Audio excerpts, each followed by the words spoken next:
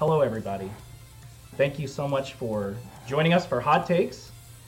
You already know that guy. I'm Young Shiro. We appreciate you guys being here and letting us know about any weirdness with audio, video, or just anything whatsoever. Thank you, Tech, for rating us. Love you, bro. We're going to get started with Oh my God, Equip. Thank you for following us. We are going to get started with a hot take. Do you want to go first? No, you go first, because I'm still deciding mine. Hot take. I think all music is beautiful, but I think we have to respect music that is objectively difficult to make. Okay, so you are saying right now... Go ahead. Chat, what are your thoughts? And then I think that, honestly, I don't make music, but I honestly believe that if music is difficult to make or time-consuming or just there's some aspect about it that you have to have a particular skill set to do, even if it doesn't move you as much as music that's more easy to make, I think you have to respect it just for that fact alone. Okay. What do you think? You're the musician here. Okay. Well, I mean, so it's kind of a difficult thing, right? Yeah. So, do I have to respect a musician who's just extremely good at what they do, but I don't really feel anything from their music? Do I have to respect them? I mean, I guess, but I have to respect every artist, right? So it's not, respect isn't just set for the people who are experts at their instrument, right? I have respect for everybody who makes artists, who puts themselves out, just because of the very nature of putting yourself out there in the first place, right? That's fair. Everybody who makes art and puts their art out there, I have respect for, And I don't have terribly more respect for any one over any other type of one. Regardless of how great they are. I feel that, and I agree. I don't think I want to give somebody who's just really good at their instrument more respect. Really? However, you don't respect someone who's like honed their craft for years and years and years, and maybe can like put their fingers in places that other people can't. Okay, fine, but I respect them. But we're talking about the art they make or who they are. I guess it's a different kind of respect, huh? I guess. I mean, I respect anybody who works really hard at anything, right? And that's fine. So I respect the guy who's really good at piano or guitar the same way I respect the chef who's really good at cutting a bunch of celery quickly or something. I don't know. Or someone that a really interesting able to do everything. Dish. Even if I don't like the dishes, right? But the idea of respecting art more because of one thing or another is a whole other situation, a whole other thing, right? Like, I don't respect the one artist who's really great at piano more than the other artists who put together some very simple collage, right? Okay. I respect them the same, and I don't respect the guy who's really good at his piano more than the collage guy at all. I don't have any difference between my respect for them. I respect that. On a technical level, I do respect the guy who's masters interest. On an artistic level, the fucking playing field is level, motherfucker. Look at what challenging art, and just because it's complicated, don't mean it's challenging, right? The playing field is leveled in art now, so it's got to move me. And if it doesn't move me, I don't give a fuck how hard you worked on it. I don't care. A fair point. Rory B11 says you don't have to respect everyone who makes art. Some artists don't deserve respect because they're awful, awful people. Oh, that's like a whole other issue, right? Can you separate the art from the artist? That's like almost a personal decision. I know, right? Damn, we're getting deep super early. Shit, Rory. We got deep so early. Oh my God, Rory, we're 4 minutes in. That's a hard question. Thank you for asking it. It's a really hard question, right? And the problem is that I can't really prescribe it one thing for everybody. There are artists. Sometimes some people, can separate it. Some people can't, and it's really just what you're comfortable with at the end of the day. I would say though that if an artist that if you are one of those people that separates the art from the artist, and that's great. If that's the case, I would say, yes, you can enjoy that music because your experience with that music is your experience with that music, and no one can take that away from you, not even the horrible person that made it.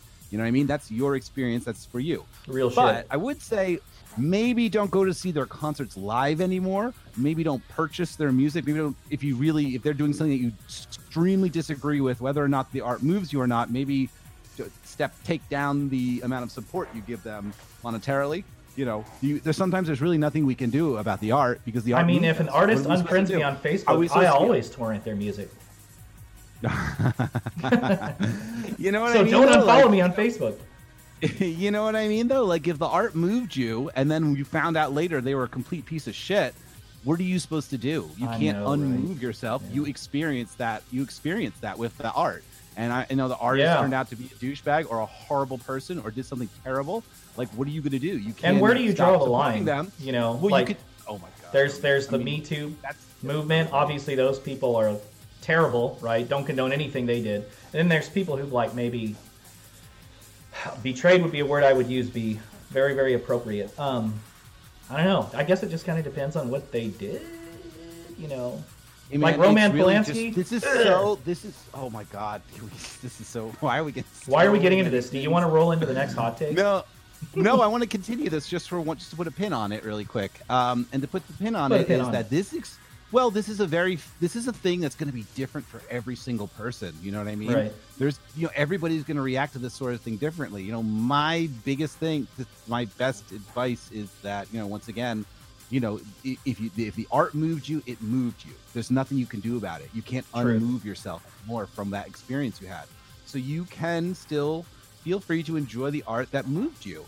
Just try not to support the vessel, the awful, imperfect, gross vessel that created it. Because at the end of the day, like, a lot of these arts are just vessels for the art that come through them, and they're human beings, and the art is almost something completely different, right? Oh my God! That's the other reason why we shouldn't really worship artists in general, in my opinion. Because we shouldn't really worship anybody, in my opinion. No, you're right. Everybody, in my opinion, is just the vessel through which something travels. You're absolutely right. That's the thing. And like, I actually think the whole, I think it's kind of gross to. And you guys already brought up HKE 7 minutes in. Come on now. Oh, is that happening? Rory brought up Azalea Banks, which nicely done. Oh, love that little bit that Rory mentioned in the chat. Yeah, I like that. I agree with that, man. You cannot be unmoved, but you can stop supporting. You can stop supporting, but you cannot be unmoved. But you cannot undo that. You cannot go back and be like, nope, didn't feel that. It happened. Yeah. I mean, I fucking can't stand Morrissey. He was the worst dude ever. Dude. But like, what am I supposed to do? Unmove myself from the first time I heard the Smiths? Can't do it, man. I can't do it. I feel that. Sounds like I experienced it. What am I supposed to do? I can't take away that experience of the first time of hearing something like that.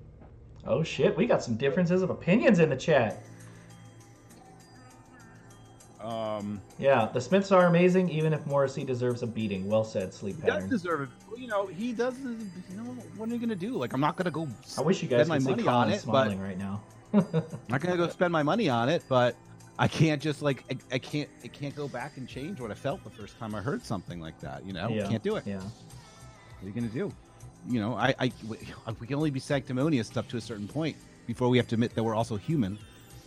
I think my saddest moment was when I realized that when I heard all that shit about what Kevin Spacey did, I was like, oh my God. He was in so many films that, I mean, now are kind of cliche, but when I was growing up and I was just getting into like film and like, normie art films, I was like, oh, Kevin Spacey. Yeah, I was the same way because I got to him. I was like around probably the same time as you. Like, I started being like, oh my God, Kevin Spacey's in American Beauty was a gateway movie. Absolutely was. For me, The Usual Suspects was a gateway movie, and from that, like, I was like, I want to see other things he was in. That led me to like Swimming with Sharks or Seven. And, I don't think he was acting. That cold look in his face. I think that's how he is. I don't want. Can we move on to another? Yes. I can't. Please. Can we not talk? Lux, how have you not seen American Beauty? All right. Anyways. Oh God. What's in the box? Let's talk about another.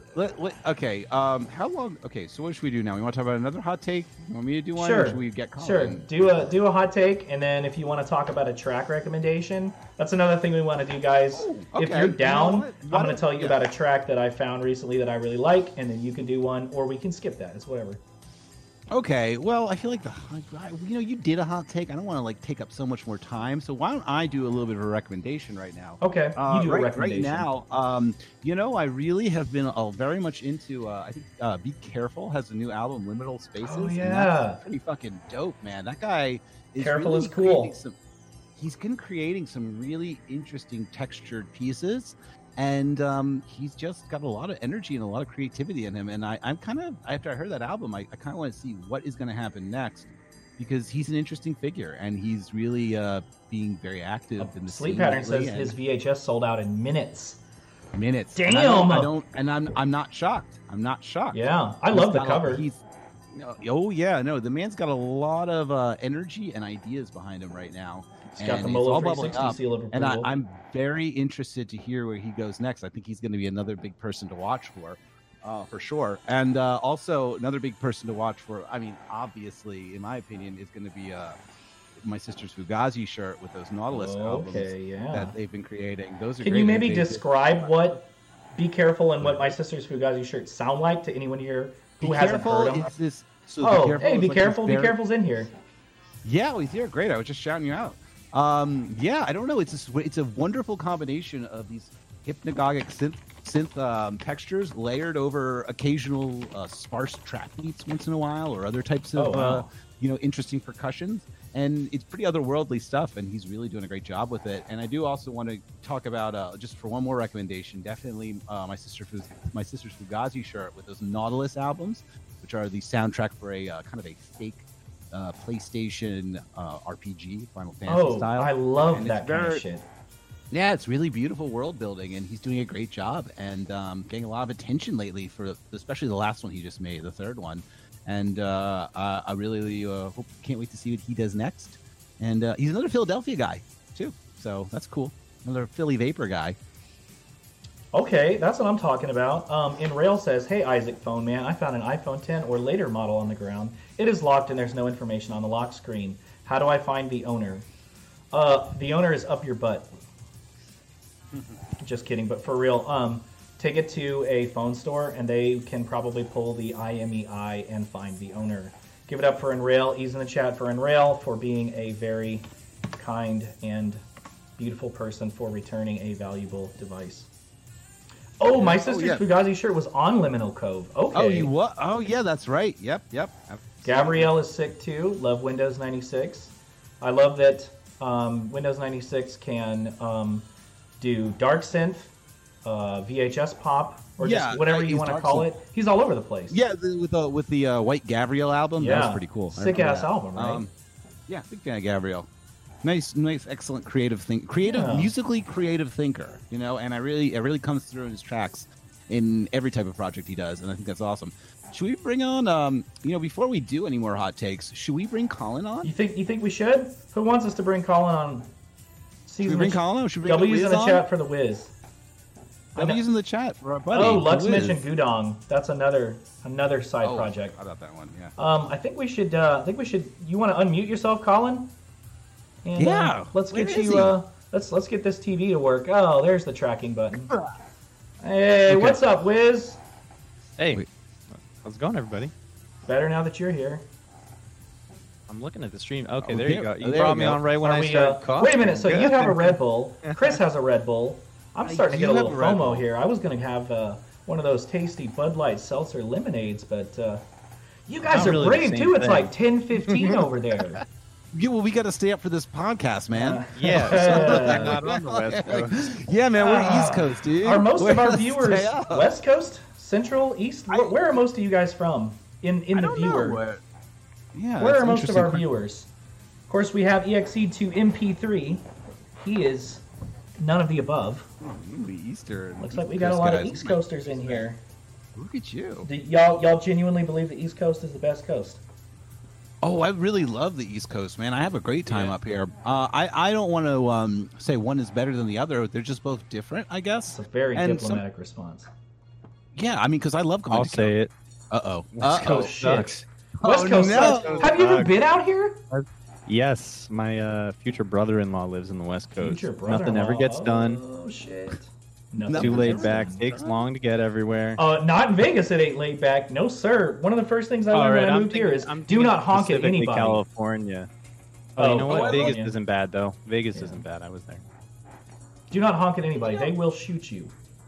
It's a vibe, right? We have a vibe up here, and it's true. And I am definitely more accustomed to the East Coast vibe, and I like being busy. I like talking fast. I like moving quickly. And yeah, that's what I think. Yeah, I'm obvious, right? Obviously, I'm like a total product of the East Coast. Jez, I am planning to implement an air horn probably by next episode. But I do really. But how much do you like just appreciate this sort of chilled out, accepting vibe on the West Coast? It's so fun. Like, I don't like it. You don't have that makes me anxious. You don't have a night. You get anxious talking to like Frank. Well, did you grow up? Come on, that guy's so where chill. You are? He's like the most West Coast. Yeah. So you grew up where you're living right now. Yeah. Okay. I think my characteristics are like if you watch what's that Midnight Cowboy. I'm Dustin Hoffman's character. Like I can't not be. Isn't that the movie with the? I'm walking here. I'm walking here. You're Ratso Rizzo. I'm a rat. I'm a Ratso. Maybe now that I'm thinking about that, I remember that. Do you know what? Pretty sick. I'm hoping I'm not on that. No, he dies on a little bit of spoiler alert, Ernest, guys. A little bit of Ratso Rizzo. So you know what's true. So you know what's well, I mean, yeah. So that's like Ratso is based on the character from Dustin Hoffman in that movie. So fun fact about that film is that movie was made right off the heels of The Graduate coming out. So Dustin Hoffman was kind of like a little bit of like a crush for a lot of girls back then. And so many times, like while they were filming Midnight Cowboy, like all the girls knew him from The Graduate. So every time they were shooting these scenes, they'd be like, "It's Dustin Hoffman," and they would go crazy, and they'd have to shut down shots because he was just too popular with the ladies on the street. Oh shit! Even in that disgusting makeup, yeah. Like, but they all recognized him from The Graduate. So fun little Graduate story. But, Dustin Hoffman's great, though. I really hope. Let's talk about artists we hope don't have anything bad come out about them. The Wizard of Loneliness. Dustin Hoffman's on there for me. Yeah, for sure. He's definitely not a musical. Not for his music. Oh, he makes music? No, he doesn't. Oh. I'm just saying. I'm so disappointed. Not really related. You were talking about Kevin Spacey. I literally started like, Googling. Oh, that one sucked. That sucked. That did suck. That's so disappointing when these things happen. I do not want. Yeah, it sucks David for Lynch to ever the people that are, victims in the case. It also sucks for people that like this stuff. Yeah, it fucking horrible for the victims. It would be terrible. Yeah. I mean, obviously, that's most important. Yeah. Yeah, that goes without saying. saying. Farplane says if Animal Collective got Me Too, it would crush him, but he thinks we're in the clear. Me too, man. Animal Collective, I feel like is super seminal to the chill wave scene. At least Panda Bear is. Oh, do you guys agree or disagree? I mean, but, I do. But here's, however, I will say that unfortunately, Panda Bear. I mean, Animal Collective is fine. Do I need to mute Chris real quick? One of the big reasons. Hold on, no, it's just we're gonna get like 6 degrees of Kevin. No, it's like 6 degrees of Kevin Bacon right now, basically. So Animal Collective. In my opinion, also one of the big people to really push music in the right direction. I really do feel like we were hitting that point in like the late 2000s when things were getting really stale. Indie rock was getting very, very, very overproduced. And I do think Animal Collective was one of those bands that you listen to as a reprieve from all the sterilized music that was out there. Like Animal Collective was a breath of fresh air, and I really do think it helped push us in the right direction with music. But anyway, my thing is that remember that Animal Collective started an imprint label called Paw Tracks. Paw Tracks. Do you know why Animal Collective started the imprint label Paw Tracks? Do you know why? They started for one reason. They only started for one reason, and then the label actually shut down shortly after. Do you know what they started it for? That Kevin Spacey It's because of what Lux said, isn't it? It's because of Ariel Pink. It's because they started it for Ariel Pink, because they got Ariel Pink's demos, and they loved the music so much. I remember he had a lot of stuff on there. They decided to start a label to release it. And I just felt so bad for Animal Collective when all this shit fucking came down. So I guess like it was kind of known by anyone in the industry back then what he was like. It was? I guess it was. That's what I'm told. Anyone that like tours or that like has been in music is always like, oh yeah, he's always been that way. Fucking cool. And Farplane says, I don't think they're guilty by association per se. I don't think they're guilty. I don't think they're guilty. I'm joking right now, guys. Like that wasn't me. That's a hot take. That was a joke. I was making a joke. Oh, whoops. Hold on. There we go. Yeah, I was just joking with that. I need to get a hot takes GIF to pop up. Animal Collective is fucking brilliant, beautiful human beings. Thank God. I'd buy that for $1, guys. Wiz, are you an Animal Collective fan? Yeah, I like the post Merryweather Pavilion era stuff, and then I probably fell off. I think I was wooed by the very generic indie music that was coming out. I think what you were saying, Isaac, around 2009. But I'm. Are we talking like Passion Pit, Nikkei Snow type stuff, or are you talking like? No, I'm talking like Tokyo Police Club and shit like that. Yeah. Oh yeah. Yeah. The indie rock stuff was Hot very take. tame. Tokyo Police Club is very boring music. Any band that sounded like they were making music for an iPhone commercial. Vampire basically. Weekend. Yeah. Oh, I like Vampire Weekend. I think they were earlier. Sung Tongs. I like Vampire Weekend, but I could see there was a lot of bands that wanted to be like Vampire Weekend. Yeah. I think the problem was. Oh my God, Lux Elite says fuck Vampire Weekend.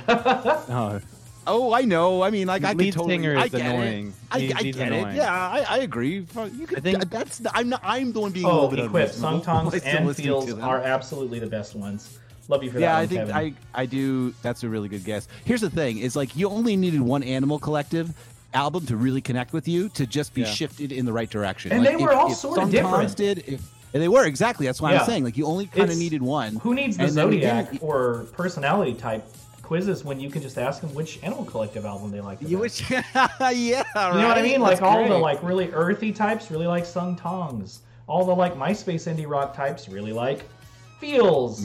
All the people that really like the electronic sounds of the late 2000s really like Merryweather Post Pavilion. I really liked Merryweather as well. You know? Me too. I actually have a funny story about that. This is crazy, but I actually took a break from music for a whole year. Don't know why, but I just kind of regressed and just did not. Why couldn't it be this year? Weird, right? Did not know it wasn't this year. Right. It did not seek out any new music ever, and the one thing that brought me back was this. Y'all are gonna kill me. It was My Girls, which, overplayed as it is, just hit me so deep. It hit me so it's a really fucking good deep. Song. It really is, dude. It's really well done. It's a beautiful song.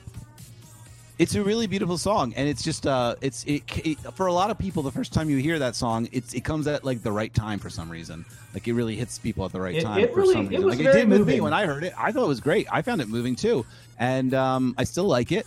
And I do remember listening to it a lot the first time I heard it. You know, and maybe I don't listen to it quite as much as I do 10 years later. But I've got a feeling you would really like that song because you also we were talking about Fantastic Mr. Fox and the Royal Tenenbaums. Oh, that film yesterday. is so fun.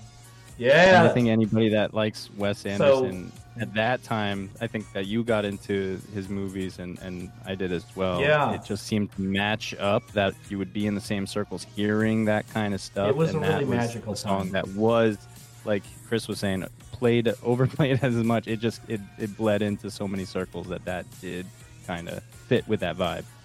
So apparently, Chris, all three of us was have a Team Zissou beanie in our possession, by the way.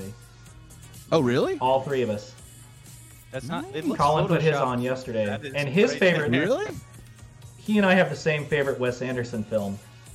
Well, what's your favorite? I have a favorite Wes Anderson film as well. Hold on, really quick. I just want to say, Propane. I do love the Watermelon Red Bull as well. That's one of my favorites. That is the best. I like that one too. Yeah. What about Coconut? Also, I don't like blue, Coconut. the coconut one. Wait, I think one can every which? one. Oh, really? That's it? Oh, are you talking about the white one? Yeah, the white one. The Ooh, blue one is that blueberry. Why would a coconut drink be blue? No, the blue. No, not the dark blue one. There's the lighter blue one that was like a summer flavor. You're one. right. That's so funny like the way. So it's really fascinating to me the way that Red Bull has slowly replaced soft drinks for us. Basically, it's been very insidious. It's a soda process, that does something for once.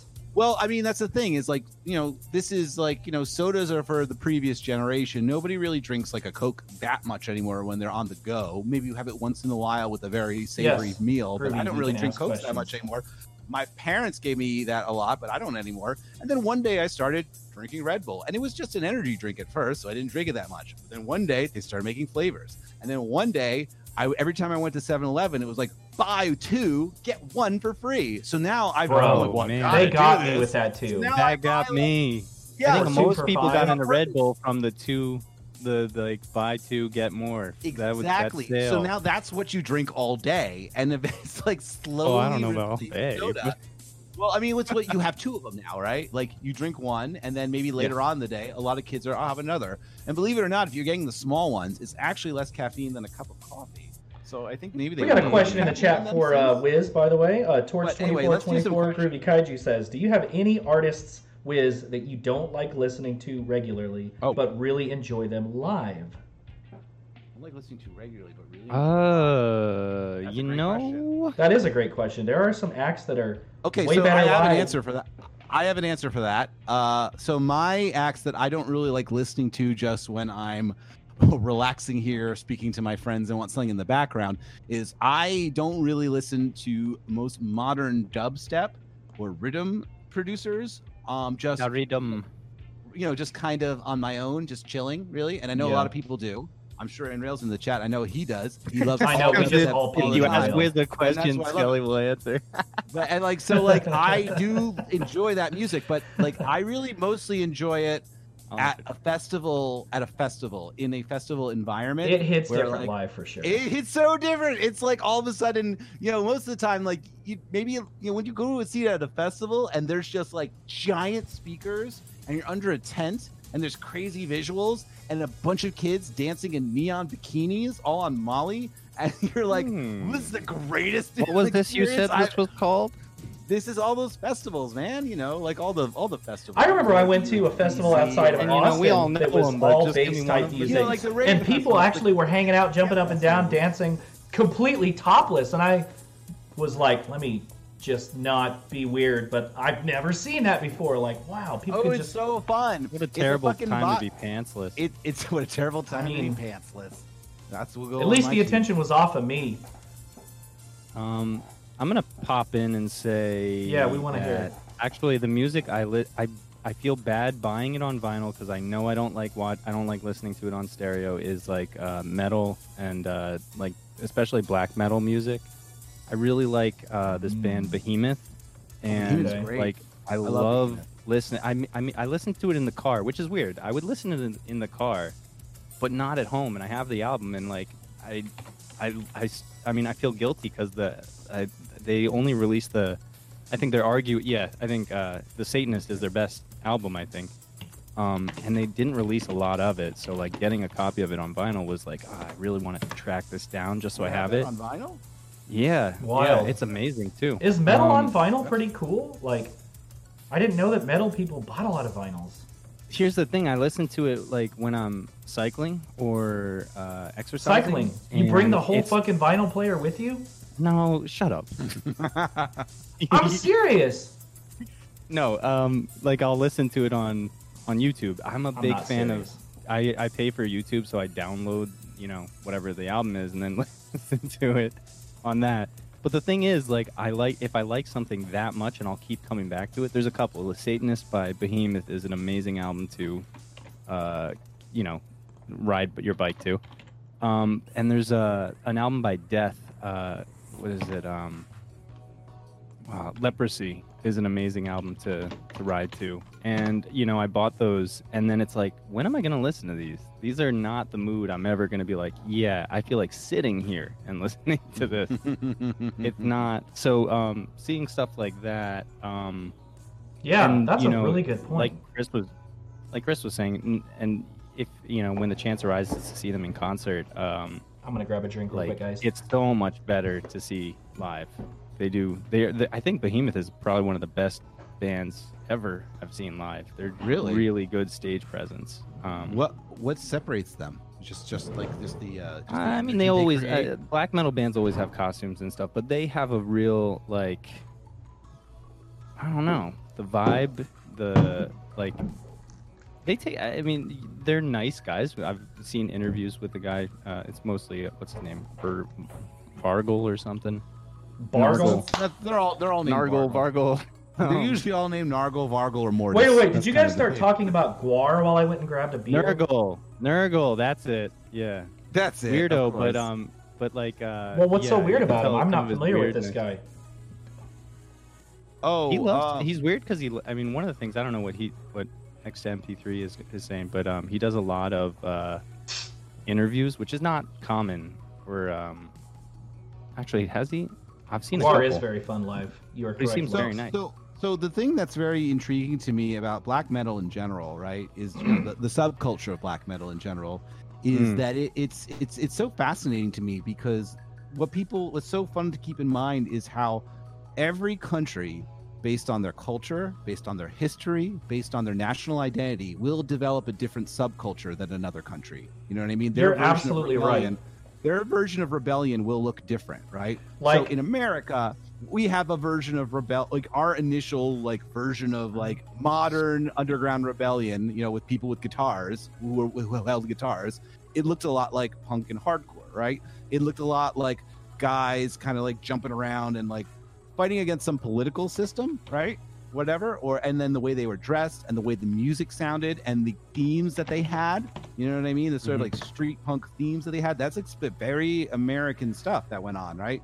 But now let's flip ourselves over to Sweden or Norway, and they are going to rebel as well. But their rebellion will look very different than the American rebellion will look, where the American one looks very socio-cultural, sort of fight this political machine, right? Then you look at some kind of culture like them, and since they have such a long history of gods and this sort of weird sort of pagan history in the country, right? But now they're a religious country, or now that they're a Christian. Oh yeah, country, the Satanism is super offensive out there. Their version of rebellion. Apparently. So their version of rebellion is going to look like this pagan dress in black. Your rebellion is now against this weird church and against the church of your country, or a return to this weird pagan version of your country, right? You wouldn't have, if you actually look at a lot of American black metal, I don't know, even their lyrics are oftentimes a band like Woe or something. Their lyrics are much more political or social. Yeah, blasphemy. It's very different, man. You could not have had black metal start in America. It couldn't possibly start in them. It could only start in those countries because of that because of that specific collection of history, religion, the way that they rebelled, and their national identity. You know what I mean? And their pagan history. It's you could only have black metal start in those countries. It can spread to the other ones, but it must start in that country. The same way hardcore music must start in America. You know what I mean? Or jazz or whatever. All these things. It's really fascinating. Did Vaporwave start in America? Oh, Vaporwave started on the internet. That's the correct answer there. The reason I brought up black metal originally was because I think there are some parallels between black metal and Vaporwave in terms of the splintering off of genres, I think. I think I agree with Chris, what he was saying, that there is a inherent difference in how they were born out of different oppressive systems, I guess. Okay, yeah. Obviously, the one from metal is a little different than I don't really know what the Vaporwave oppression was, but I think breaking free of something is part of the identity of it. And then there's this similar. Actually, honestly, the rebellion is against identity in Vaporwave. The identity of it is the concept of identity. That's why it can only start on the internet, this movement. It couldn't start on a country. It couldn't start on land. It can only start in a world where identity is dissolved to begin with. Hang on. Yeah, I agree with that. I don't want to derail the subject, but they're talking about in the chat people using real blood at concerts. Is that... You can buy animals. Noir doesn't use real blood. That's for damn sure. No, they don't. Well, no, but I bet there were some black metal groups. That did that. They probably threw some probably blood on somebody from some Carrie type situation. Hold on, let's get back. Sorry. Also, my bad. Yeah. No, I was just going to say the splintering of the genres being similar. Well, I think it's interesting to kind of see that some of these micro genres, when it's already small to begin with, they fracture in similar ways. Like in black metal, you see. As you know, it's still going on today, but there's a small group of artists that are under the label of National Socialist Black Metal, or NSBM, and Gross. that's a part of that scene that people in the general community are we don't really like that side of it. And the same side of in Vaporwave, we had a similar sort of thing with hard vapor and the movement towards I don't know how many albums really fall under this, but Fash Wave and that whole aesthetic. Was that ever were there ever any actual Fash Wave albums, or was this just? I don't think it was so much that there were albums. It's just that people started saying stuff that was BG all right, Allen. you're going from being a troll to being just saying shitty stuff all the time, kind of stuff. And I associate that with okay, if people were saying they were into that, it was a pretty good marker that they were a shitty person. Yeah, same as in NSBM, you'd be like, okay, well, they probably. I mean, you can't obviously generalize based on what somebody likes. They might be somebody that's an outlier that isn't. They're like, I just like the music, but I really don't. When it's such a niche thing, this is like micro. Yeah, how did you genre find that? It's Come like on. you looked it up, like. Yeah, so I kind of don't buy that excuse, especially with how aware consumers are of what they're looking. I mean, like, you do stumble on some things from time to time from like, oh, this was the music in, I don't use TikTok, but, people stumble on music from hearing it in there. But they usually go and look up stuff. I mean, kids these days, I know from talking with a lot of kids, but they're pretty aware of all the stuff that goes on with the artist. Like everything, their personal life, what they're doing, if they like them. And why don't you use TikTok? Yeah. You know what's tough about the your skits would be great on TikTok. Yeah, I could. The thing about what feels like with a lot of the Norwegian, I'm no expert on this, but with a lot of the I'm an expert on Norwegian, Swedish black metal, and how that was able to move so easily into that space of Nazism is because it's just a bunch of white people in those countries anyway. Like, they don't have, it's not even like they would even be trolling. They'd be like, what's the problem? We don't even know any better. Like, they don't. I can only speak from the Swedish side of that, but there is an issue with Swedish people not liking outsiders moving into Sweden. Yeah. Like, so that is. Really? It is. They have, like, Gaijin in Sweden? Gaijin? Sorry. Like foreigners. Like, you can't come in here because you're not Swedish. You're not from Sweden. Okay. Think about the world. I didn't know that. What they're seeing is a lot of the same stuff that a lot of countries are seeing from the fallout from catastrophes like Syria and all the wars that are never ending. So they're seeing a lot of refugees, and it's just not. It's weird. I read a children's book. A Swedish children's book, and it was like trying to introduce children to the idea of,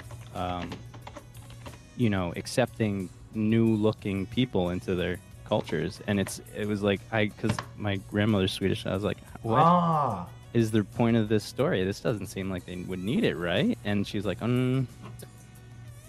there's a lot of pushback against that. But I think that's the same in a lot of European countries. Like, they're just, in a lot of countries, period. It's a shame. Yeah.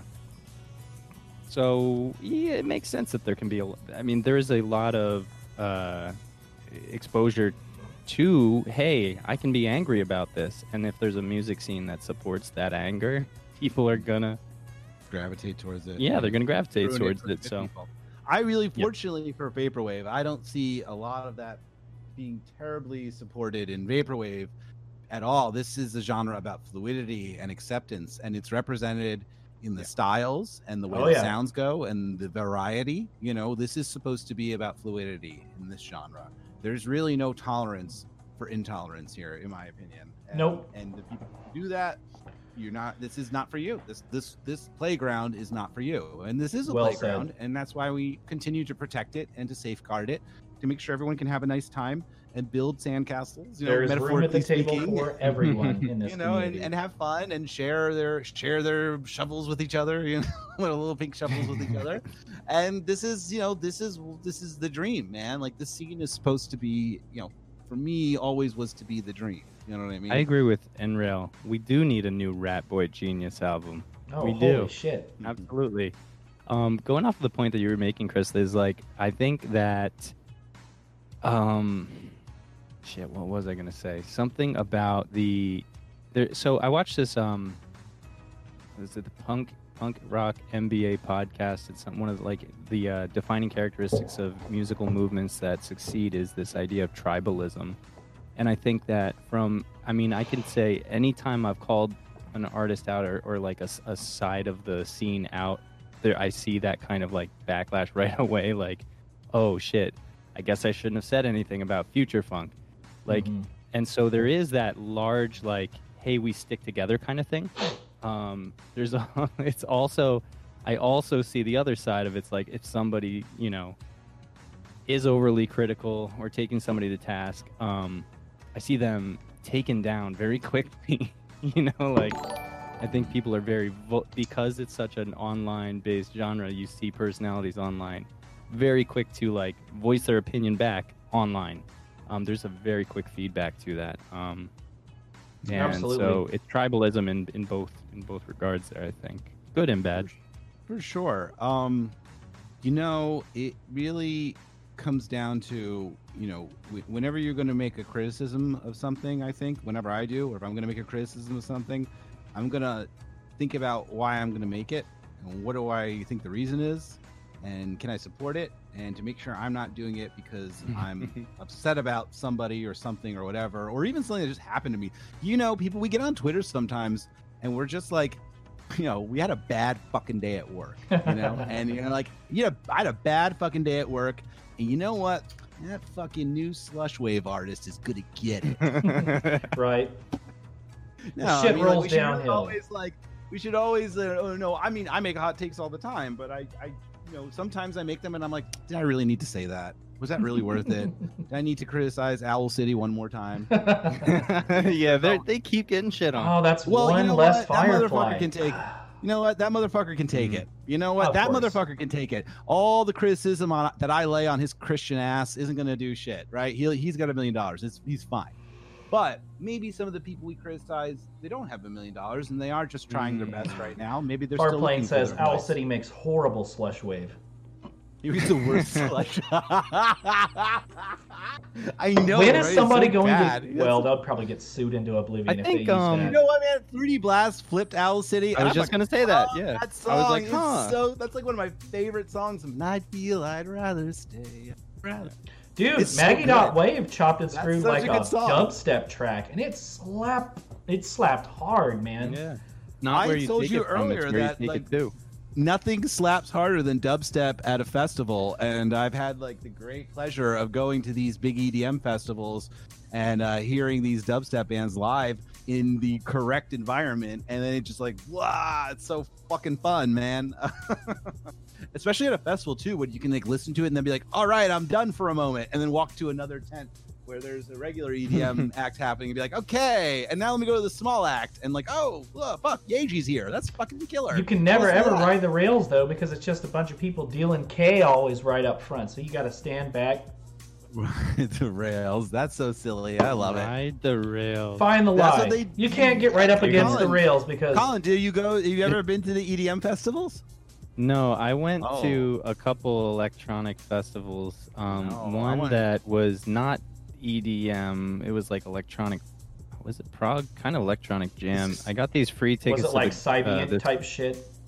No, Like it was like Schwager? Definitely not. the Definitely gorilla. not.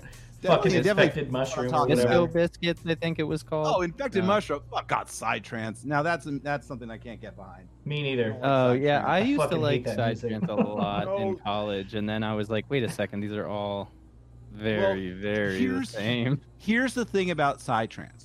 Okay, the thing is that we are in the year 2000. What's your pedigree on Psytrance that you're going My to tell us pedigree the on thing Psytrance about that we're going to talk Psytrance. about. The thing about Psytrance. Let me see your is no, papers. The thing about Wait, dubstep. no, because Here's you have to understand how music dissertation. works, and you have to understand how music works in patterns, right? So like there will always be a space that needs to be filled by the people who used to do this would be like the Grateful Dead, who would have a big festival and they'd noodle around on guitars And, and like, everyone would be there from Oh, morning I to hate night and you're take a bunch of noodling. drugs. Not wrong at all. So you got to understand that we are now near 2010s, 2020s. Like that's not going to be the same thing anymore as it is in these years, and that has been supplanted by the Psytrance scene. So now the dirty hippies Yeah, I who see. want to go do like a morning show, like a sunrise show, and watch like Tipper or something play, and they'll be like, Tipper's gonna play, man, and it's fucking life changing, and they sound just like the Deadheads to me, who are like, man, Yeah, fucking Dead are okay. gonna play. I was just show gonna at, say, like, because in the morning, show- and it's gonna be fucking life changing, brah, and like The show that I went to, it was like Deadheads. They were like, I was like, yeah. hey, I'm gonna leave my coat here, and there You was gotta these two hippie elderly couple, and I'm elderly. I mean, like they were in their 40s, and they had like the neon, like Elderly, neon like, outline in of their a hat, 40s. hat thing. And My- they were like, my- "We'll watch it, man. Everybody's cool here. Do you want to do a Yeah. bump off this key?" And I was like, "What? Yeah, dude. Yeah, dude. I just And, want to leave my coat here." You know, and we've moved to, and this is like where the Wooks are, right? You know, that's Oh, the damn, and worst Rail's Maurice gonna do Sendak, another- worst Maurice Sendak book ever. Where the Wooks are. But I don't no, know. Worst, I- Maurice. I there was that one about Little Bear. Never mind. I'm not gonna. That's okay. Hold on. Can we, before we get into Maurice Sendak? Good book about Maurice Sendak just came out, apparently. I watched the documentary about him too, that like Spike Jonze shot himself with just interviews of him, and he's an interesting character. He's the guy who wrote Where the Wild Things Are, right? I bet Isaac liked Where the Wild Things Are because they had that Arcade Fire song in the trailer. Hey man, do not read me on my own show. Is that true though? Hey, TV static time. Let's so here's the thing. Oh, much better. Yeah, you got to go to the EDM festivals because it's just like, ethnomusicology studies, right? Did you just... You did. Briefly. You did it. Briefly. Hey, don't tell me you don't like chamber pop, at least a little bit. It's ethnography, you know what I mean? It's I'm a Baroque pop. You're looking at the different cultures, right? It's anthropology. It's musical anthropology. When you go to the music festivals, where the younger kids are. We moved on from this. We're not talking about... We're talking about Maurice Sendak now? Are we on to that conversation? No, we moved on from that, too. What are we talking about now? I love chamber pots. Chamber pots? Chamber pop. How do we get on to chamber pop? Like fucking Jez said chamber pot. That's man, not what I said. What's the best? What's your favorite? All right, chamber pop. What's your favorite Belle and Sebastian album? Ooh. Is it for when you're feeling sinister? Oh, that's my favorite. Too. Ooh, wait, was it Songs of Liberty? Wait, what's the one with Boy with the Arab Strap? The Boy with the Arab Strap. That one's good. That's the that's like the if you're feeling deep sinister, fan one. If you're feeling sinister for me, and also I think that's the best album title ever as well. What's the best song by them? Do you think? What's the catchiest? There's so Piazza many. New York Catcher, maybe. I would file that under Jangle Pop. I like Get Me Away From Here, I'm Dying. That one's good. I love that song. I could listen to that any day. I think that might be. I hope that's an artist I hope I never hear something bad about. Belle and Sebastian. Belle and Sebastian. They better not do anything. I'm really a big fan of Judy and the Dream of Horses as well, actually. That might be my second favorite. Oh, that might be my first favorite, actually. Quiz0083 says, you've heard of bedroom projects, now peep a bathroom project. Heyo. Hey, listen, I heard that vaporwave from the was it called From the Men's Room or something? That got funded. Some people like that. No, isn't there one called Toilet That's actually a funny statue? It's a toilet. Never mind. I'm gonna. There's one called Toilet. No, I mean that too. But vaporwave for the men's bathroom is a really great concept. Actually, it was haircuts in the men's room. I am already picturing it in my head. It's that strong and it's that evocative when you just said it to me now. Yeah, but the music doesn't match the concept, sadly. It was like a slowed down version. Didn't HKE write a song called Poop? Well, like the thing about I believe it. A really good vaporwave album, like a bathroom that's like bathroom music. It's got to be this sort of like you want to get away from it.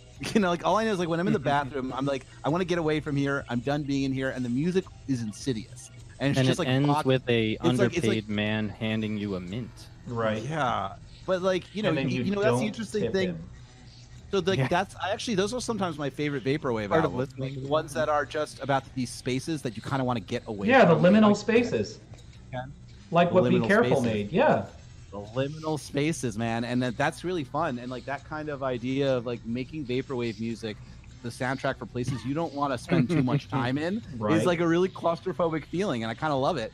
What's the album where you're just kind of shopping in like a Michaels? You know what I mean? There's like one album that was fucking background Michaels. music for that. Like it was just like CBS Wave. Like cinnamon. It's a bunch of Kathy Dennis songs chopped and screwed. I don't remember the name of the album. I think it was on Geometric Lullaby, but it was just the background of like going shopping. For Walgreens core. And like trying to you're just like, God, I want to get out of here.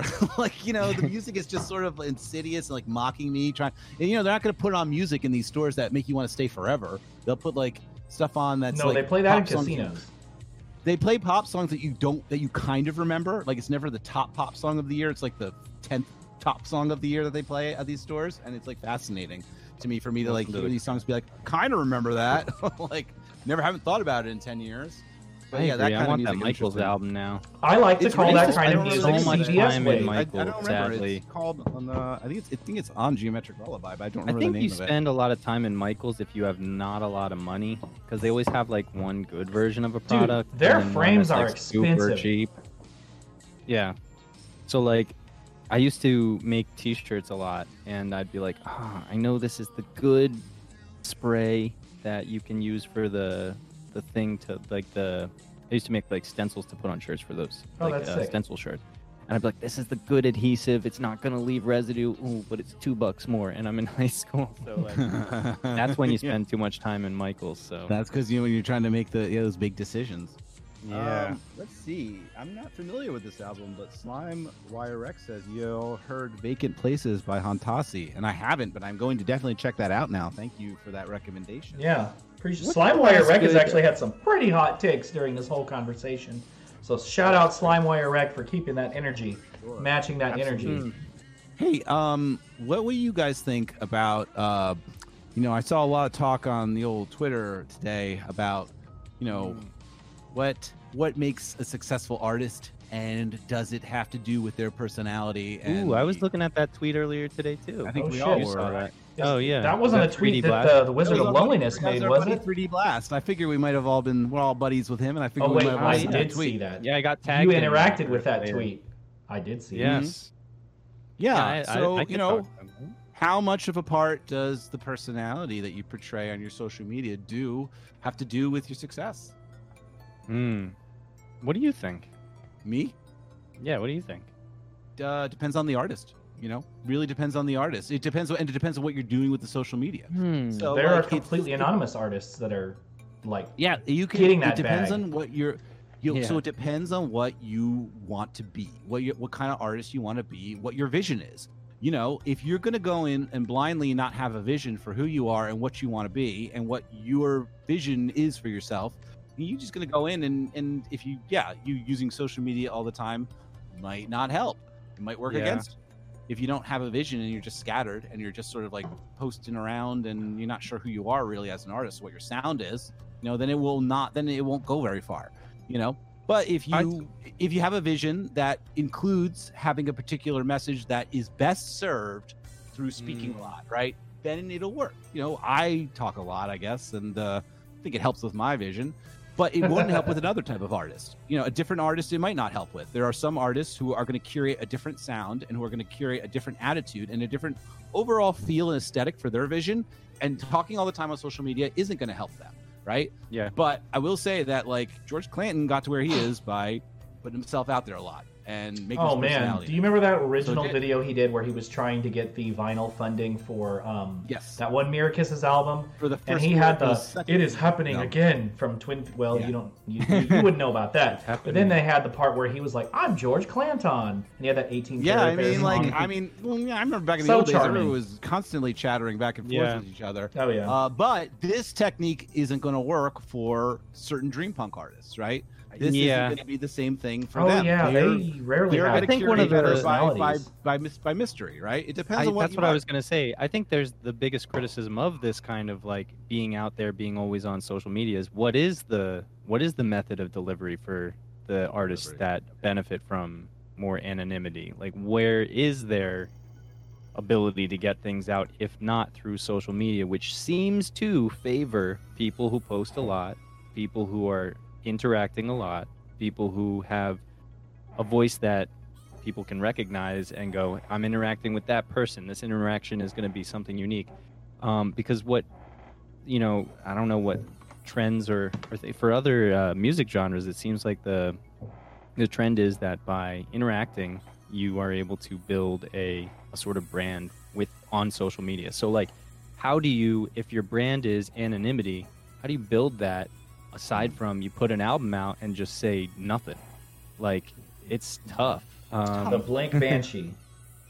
It's tough. I think that also what Randy was trying to say is you don't have to feel the pressure to do it. You know what I mean? Like I thought Yeah. one of the points Randy was making was like, some of you out there don't want to talk all the time, and that's okay. You don't have to. Well, you don't have to think Absolutely. that you only are going to be successful if you do this. I think Randy was trying to tell people that you don't have to always do this to be successful. You shouldn't feel pressure to do it if it's not who you are. So, but you're right. And back to your point about that. Well, I guess what you do is probably maybe you're more of an introverted person. You'll do better maybe on one-on-one conversations and DMs with people, and you can people who are on record labels that it's their job to be posting all the time, and you'll maybe court their favor and they can help you with that stuff, and you're going to create beautiful works of art that they'll be happy to know about and happy to talk about. I think I also agree. Something Randy said is that it hasn't benefited him very much. Like he has notoriety for. You get exactly. You get in trouble for the things you say, and it doesn't benefit your music at all. I think Randy's hilarious. Randy's hilarious. I do. He's a great guy. Yeah, but like you're right, because he doesn't post serious things thing all the time. People get mean with him occasionally. Yeah, and that's sadly sometimes that's what you become known for in the musical sphere. Like I agree with. I think he said something like he's probably lost more followers from the way that he is online than gained from his music. And I kind of feel the same way. Like I have a different crowd that I interact with on Twitter by just being goofy and weird, and I see some overlap with I check the I have the benefit of I release a lot of my music on a label that I run on Bandcamp, and I can see who's following, and it's like, some of these are the same, but a large amount of these people I never see on Twitter. And so it's like, I don't think there's that much, I'm not getting any bump from my online personality being, whatever, funny, or if you think I'm annoying, whatever. So it's not like there's a advantage to it. It's just, if that's who you want to be on social media, I think the main takeaway, I guess, is make sure that it's not something that completely detracts from, turns people off of your music. Like, if you say something that's like, well, now I'm never going to listen to something from that guy, well, that's not good. But, if you say stuff that gets people interested in you as a person, there's a slight chance. It's not a huge crossover, because who looks for things that are funny and then goes, I'll bet they make good music. It just doesn't come to mind. Usually you don't go to comedians and say, when's their musical album coming out? Although H. John Benjamin came out with a funny album. I can't play piano, and that was pretty good. Oh my God, I watched the making of that. That was so funny. Yeah, we just him freaking screwing around on the piano. Dude, he was playing garbage on the piano. My God. We got a question for Wiz in the chat. Have you seen that yet? Somebody, Quiz0083 says, do you feel a pressure to adhere to the Wizard of Loneliness's wholesome persona anywhere outside of places you explicitly are presenting it? Have you seen my SoundCloud comment?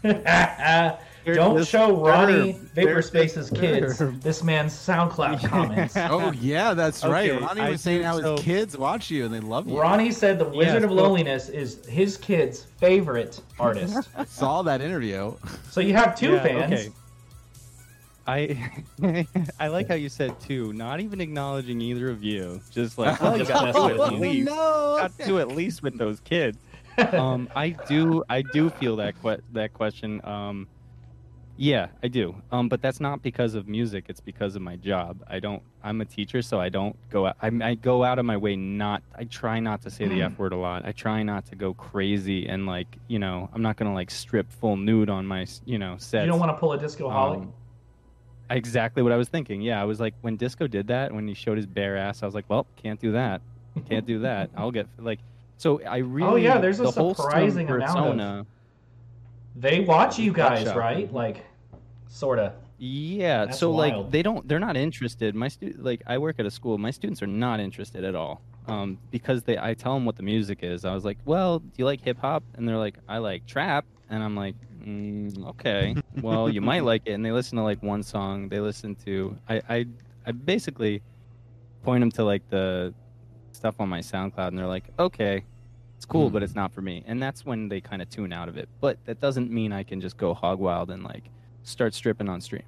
That's not really an interest of mine anyway. But that's where the wholesome persona comes from. Also, I just really like, and I think you brought it up, Isaac. My persona is very much I go for a kind of earnest, as in earnest, scared Ernest Goes to Camp, or Ernest Goes to Prison, Ernest Goes to Camp, or Pee Wee Herman type. That's exactly vibe. what I was thinking. And that's a tough line to skirt, honestly. Yeah. To create the likable man-child is like such a difficult art form.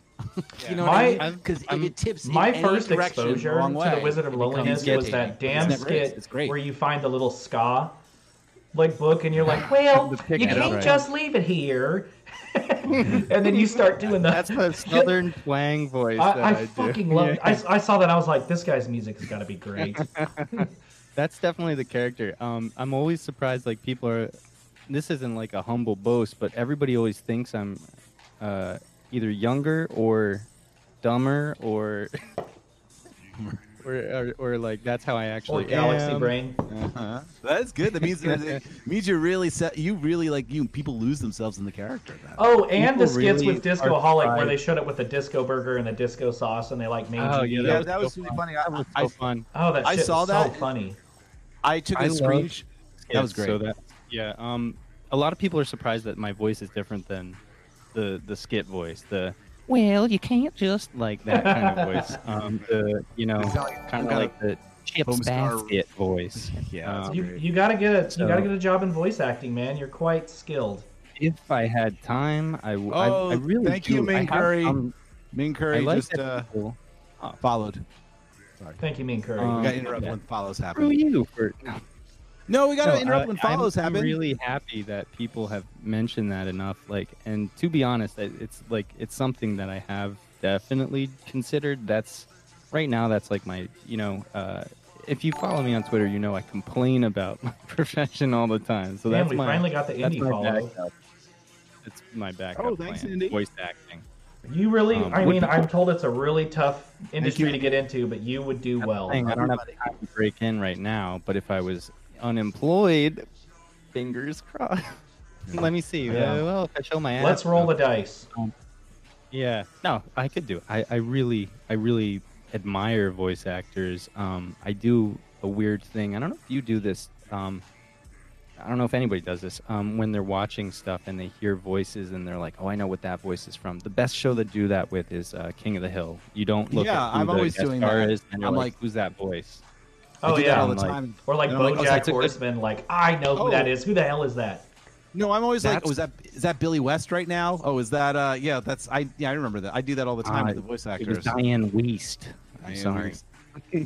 Not Billy West, Diane Wiest. It's always the ones I get confused. Yeah. Even when they're in movies. So that's always been a hobby of mine, is just like listening for voices, and then I try to impersonate them too. And there's some voices that I can all do, the time, and I love doing that. And my family really hates it. I recently was I'm not going to do it on the stream, but like I've been really getting good at Adam Sandler. And especially like Saturday Night Live, like Opera Man. That's what it's like, Opera Man or Canteen. And so we'll be playing something or eating dinner, and I'll start busting out Opera Man. So like I just do a lot of impression training, and it's just really fun for me, especially when I realized I can annoy people with it. I was like, yes, you've told me the one thing you shouldn't have told me that I'm gonna give it back to you. Yeah, now I know. Yeah, that's not really a hot take though, but I appreciate that question. Yeah, the fine line of persona versus. I mean, that is kind of who I am, though. I mean, it's just an exaggerated, form of who I am. It's a man-child character. That's kind of who I am. It's an extension of you, right? You know, I mean, all our art is really an extension of us, right? I mean, in some way, yeah. I mean, if you're doing the art, you're doing an extension of yourself. Yes, Molo360. I have watched Midnight Gospel. My favorite episode is the one with the sword. Anyway, yeah. I think buying it back to the original thing. Would you say? Oh, what were you saying? Well, I was about to say, would you say that a lot of the art we make is an extension of who we are in some way? Yeah, so I was going to say, some way, tying right? it back to the Randy Twitter comment there, is like, people, I think when you're doing something that's art, like you want to represent, I think, what was the earlier thing you were talking about, but respecting what people do with their art. I think that I have an easier time respecting if it seems like it's something truthful of the artist themselves. Mm-hmm. And so although Twitter is not I wouldn't say an art form. I think maybe the videos and stuff that some people do poetry on Twitter. I used to do that. But I think as long as it's a truthful representation of yourself, like I'm never going to play somebody that's like a racist or something, or I'm never going to play a character that is a non-truthful representation. I'll play an exaggerated version of myself. Like I'll play somebody that I play a lot of character with bald caps. If you watched Wiz the Season a long time ago, I don't know if anybody did, but even though that character was like a miser and a Scrooge, it was an exaggeration of some of the things I've said on Twitter. So it's like I feel comfortable being that person on Twitter. And I think that some artists, where they screw up on Twitter, is the version that they present of themselves is just too edgy. And I don't really honestly believe anybody out there is like, I want people to hate me. I don't think that is. And that representation of themselves always comes off to me as a bit like, all right, you're hamming it up because I think you know what you're doing here. So misuse of Twitter and social media, that's where people go wrong with that kind of thing. Whenever I see the people who are leaning more towards edginess in this scene or any other scene, to me it always belies some kind of pain that they must be going through, some kind of lack of control that they have in their real life, and they don't know what to do about that's some it. serious So they have to start hurting. It's always the month before it comes out. Oh, they had some demons. Like, oftentimes that's really what's happening, is that when somebody has like a big blow up or says something that you don't like, or is mean on Twitter, or is dismissive of people on Twitter, or just says some shit that's like kind of like a shitty thing to say, doesn't have to be racist, doesn't have to be anything, just can be like a really shitty thing and irritating a lot of people. Like they're probably going through some really hard shit at the moment in the real world. Yeah. And we sometimes forget that this thing on the internet with social media, it's not the whole person, and there's something going on with them that's making them this way. And that's usually what happens at the end of the day. And you find out about it months later, that they had like a breakdown, that their family was sick, that they lost their job, that something made them feel out of control with their life, and they needed some form of control, and they lashed out in a way to get some kind of control or some kind of attention, and they probably maybe even regret it. Maybe they'll never say it online, but that I've gotten sit at home with their own thoughts, and this is what happens with them. So I try to cut people slack. Yeah, that's good, man. That's very mature. Best advice, so you can, if you're interacting with people online, you're gonna have people blow up every once in a while. Just wait and then ask what was going on privately. That's like the biggest strategy I've had to not have issues with people, is if I see them like definitely going through some shit, like as much as I want to be like, wow, they're a dick, every single time, it's been like 100% of the time, I wait a day, I ask them, hey, was something going on privately? And it was like something like, I'm experiencing homelessness. Good advice, man. I don't have housing. That's a very adult thing to do. Good advice, man. And that's good advice. Yeah, and after that, it's like, I was about to say I hate you, and knowing that now is like how I couldn't like. That's such a loving thing to do. Man. Well, it's we just need being more patient of that with people. Yeah, being patient is better. But you know who we can't be patient for, and this is going to what Mola was saying in the chat.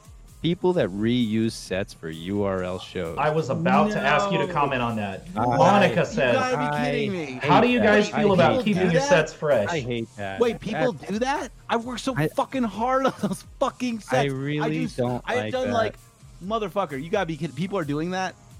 I did no idea. That sucks, man. I did it one time. One live time I did a live set for something that didn't get a whole lot of viewers, or it wasn't really heavily trafficked by the Vaporsphere. Dissenting opinion. And you reused something, didn't you? I did. I sent something to Codex Boy Wow. Encyclopedia for their first Sight, Sounds, and Conversations. So I did a 1 hour Future Funk set for a group on Facebook called the Ohaso Rojaso Club, and it was super cool. But like, all right, none of the Vapor people watched it, and I worked my damn ass off for that set. So I gave it to Manny to play. That is the one time I've done that. Actually, that's a lie. I did it to All Hell Breaks Loose one time, but that's a different story. You're a freaking repeat offender. Hey, so All Hell Breaks Loose asked me to do a set for one of his after parties, and then told me the wrong day. So he was like, "Hey, you got that ready for me tomorrow?" And I was like, "No, you told me it wasn't due for like a week." I feel like you get a pass on that. I yield the floor. You get a pass on that. But like, hold on a second. I gotta talk to Colin about this. So like, I just want to get something straight because like I've done a lot of these live stream shows. I've done a bunch of them, and every time I do one, I put so much fucking work, man. Well, because you're creating visuals, because I do a lot of my own visuals. I do the visuals. I mean, do you sleep? I fell asleep yesterday. Oh, that was actually a joke that didn't have to do with yesterday, but okay. And people are just out here reusing stuff? Oh. I think that it comes from because you can do something doesn't mean you should. You don't have to accept everything that you get coming your way. There's a lot of URL shows. I know for some smaller artists, it's like, well, I might not get another invitation. You'll definitely get another invitation. If you see somebody saying they're putting a show together, just keep your ear to the ground. You can probably ask to be on. The whole reusing stuff, I feel like it comes from partly, I think, Isaac, maybe you're on both sides of the fence because one of them was a shitty situation that you shouldn't have had to rush to put something together and that seemed like a viable option. No hate to All Hell Breaks Loops. Love that guy. It was just a misunderstanding. He is. He really is. But anyways. Amazing organizer. When you're him and you have like a million different events you're coordinating, this happens once in a while. You know? He does so much. Most people in the Vaporsphere are really good at communicating. And he is as well. It was just a misunderstanding. And it worked out super well. Somebody said... Go ahead. Oh, earlier, Lux said, I have similar set lists, but I instinctively try not to do that. I think we're in a weird era where like the album cycle doesn't exist for vaporwave artists anymore, especially since a lot of people like artists' earlier stuff. So it's not like it used to be where you have to play a bunch of stuff from your new album because you want to see how people respond to it. It's like that's not part of the game anymore. So I think there's less pressure to have a set list that is like if you go to see, I don't know, Hot Chip or something. I don't know if I guess they're still touring. They're going to play some stuff from their older catalog, but there is a kind of requirement for them we got to play some of our newer stuff too because of the album. And but with these URL shows, it's so complete. Like I've never done one where somebody was like, make sure you only play the new stuff, or like it's never happened. There's never a requirement for that. So like most artists have over enough songs. If you don't have enough songs that you can't pick and choose different sets, you probably shouldn't be doing a set, which is a shitty thing to say, but like you've got 12 songs, you've got one album, you probably are going to be guilty right away on your second. That's a valid point. Second show. If you don't have a lot of source material, like how can people judge you? You go. Okay. So I think that people can do, and what I certainly do, is I guess this helps because of the DJing background, but you can play your favorite songs that inspire you too, and if you work them into a set, it doesn't have to be, you know what I mean? And this is what they do. And when you go to the EDM festivals, the modern EDM festivals, they are going to play a lot of their stuff. Talking about EDM festival. Yeah, man, it's 2020. We'll be talking about them a lot. I mean, and there's fan favorite tracks. You gotta drop those favorite tracks. 2020. As a DJ, I know you know. Like people want to hear Private Caller. You have to fucking play that, or like fucking Better. People want to hear that. The art of DJing is not just playing songs. Isaac, you know it's about all this. It's reading the crowd. It's not about playing. But for the URL, and that's true for the IRL stuff. But for the URL, it's harder with the IRL stuff for sure. It's going to be. It's hard with the URL too because you are going. If you're going to do this right, you're going to piece together a journey for some. You're going to start at A and end at Z, and you're going to move them through this alphabet of ideas you have and feelings you want. You're going to tell a story, the vibe that you're creating, like that set that you're going to take them on a roller coaster, like that one that you just did recently, man. You know what I mean? So a lot of times, like honestly, my sets, sometimes I'm doing live stuff, sometimes I'm DJing. A lot of times I'm doing both. I'll start off with my songs, mix into some songs. I mean, we could talk about the Lipstick Elite set 30 from last weekend. That's what Lipstick Elite. That set was amazing. Lux's source material, the track selection was. Lux is brilliant. Your mixing was best tape. Between the two of y'all and DS Dude's visuals, for sure. So, what do you guys think about that? I've done it. I know you said you've done it. I've seen. Go ahead.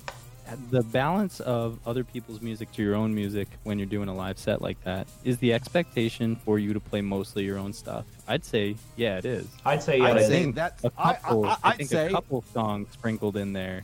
No, like I throw an on. If I'm gonna go pay to see Mark Redito, like we were talking about earlier, I don't want to see him DJ a bunch of other people's music. I want to see him play his music. No, you guys are reading this all wrong. You're wrong. You sound old. This is how it works, okay? You do all the stuff. I want my money's worth. It's a kitchen sink, right? So if Mark Redito plays, and as I would expect with a lot of others to play, you will play your stuff mostly, sure. But you're not going to sprinkle in one or two stuff. Honestly, if you go see these EDM DJs once again, or these artists, they do their stuff, but then all of a sudden they throw in like a sample from like fucking Drake, and then it turns into a Drake song, and that Drake song morphs into something else that they've created, and then it's this weird remix mashup. Like, what? This is all shit that we learned from like Girl Talk and stuff too. Really, just said like this is how. This is how this stuff works. Is that we're not. This isn't a rock show anymore. This music isn't rock music. Stop trying to treat it like it should be played like rock musicians play. Okay, I feel that on a spiritual level, though. You're absolutely right. The standard has changed. You guys are viewing stuff from the idea of a rock band playing, but this isn't rock music. So there are many more options for how you can do this stuff.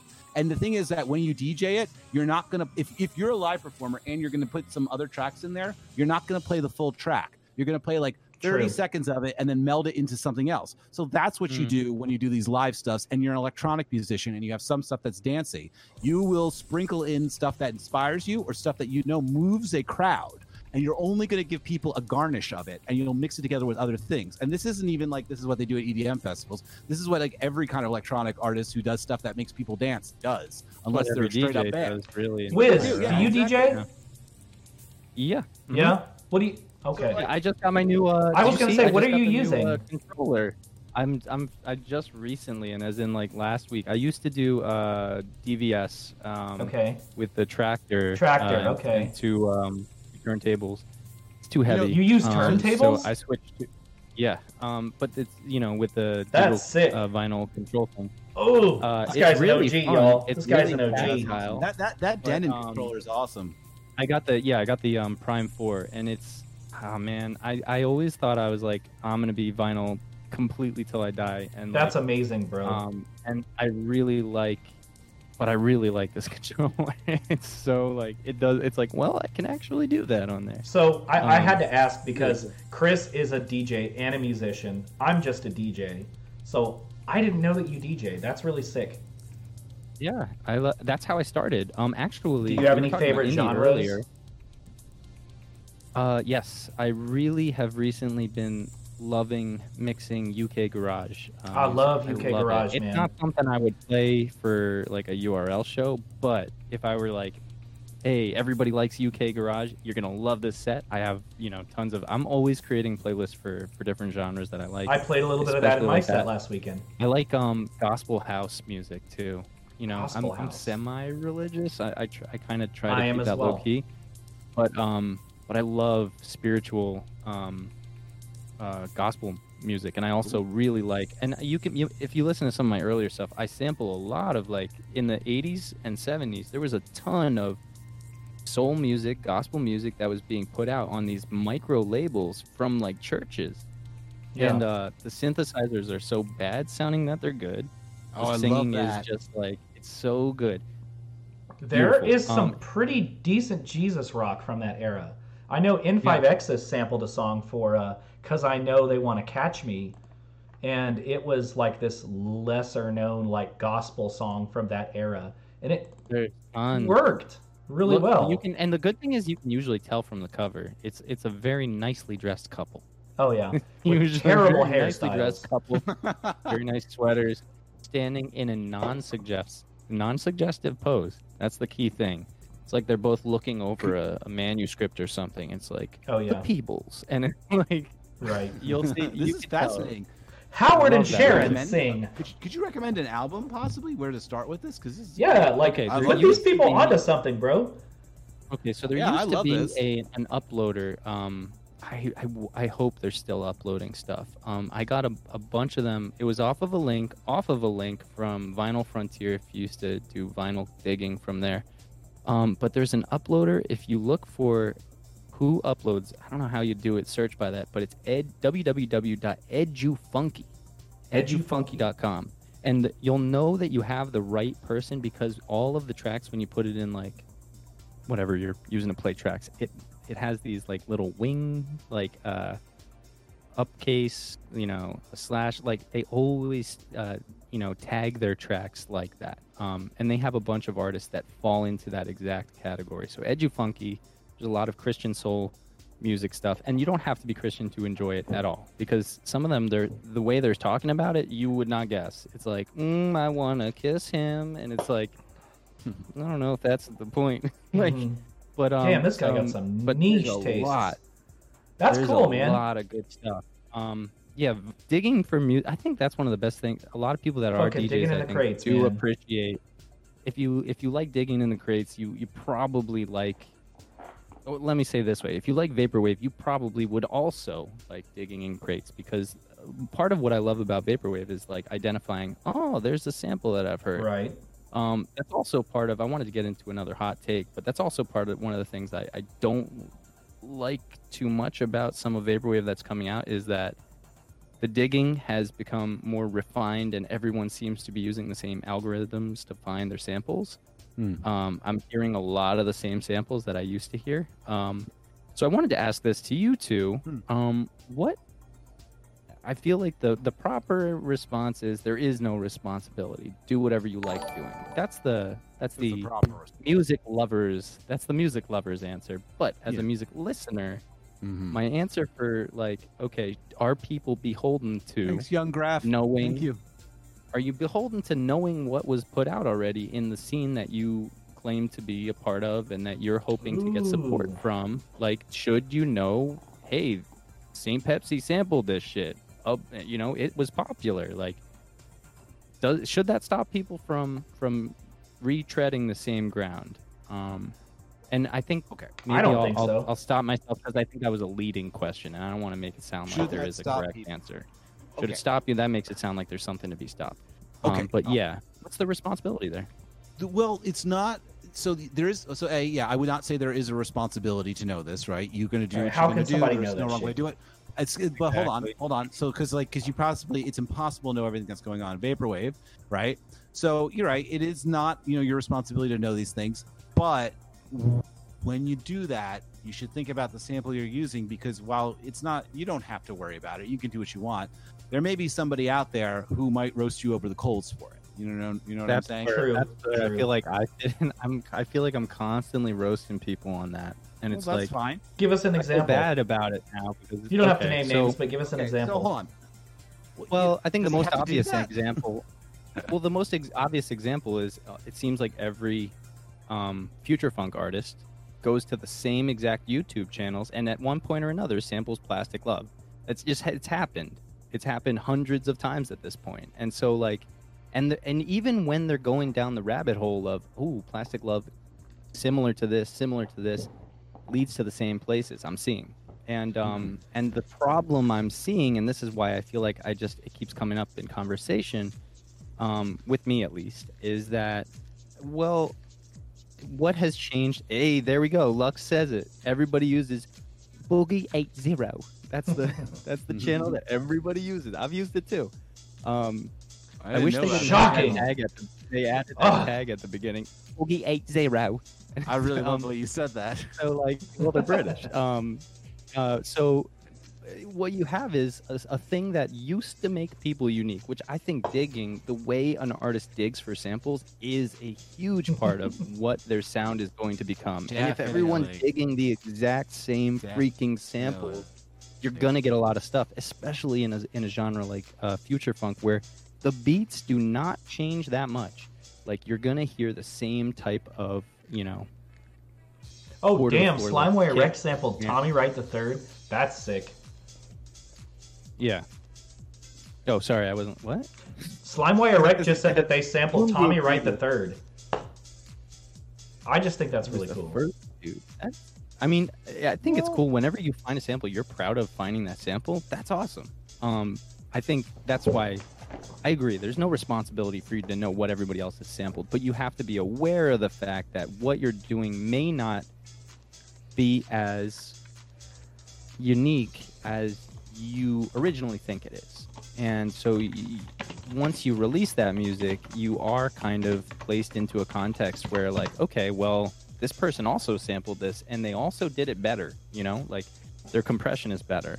The way they match the percussion sounds like it matches more. So, like, there's been plenty of times where an artist I like, a future funk artist that I like, will post a song and then I'm like, but you know what? The night tempo edit is more cohesive. It sounds better.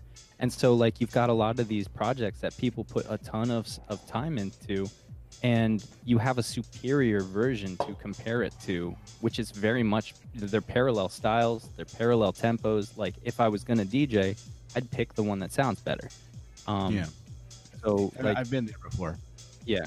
I've been there. There is an Epson track that sounds exactly like a track by Vector Graphics. It's unbelievable how similar they are. They have that same sample of I can't remember the name of the song, but it's a great song, but the songs are almost completely identical. It happens to everybody where you're like, I've heard this before, it's a but Howard not Hewitt by this track. artist. The name escapes me. So the thing becomes, this is the risk that happens when you start making music. No matter what kind of music you make, you might end up becoming accidentally derivative without really even realizing it.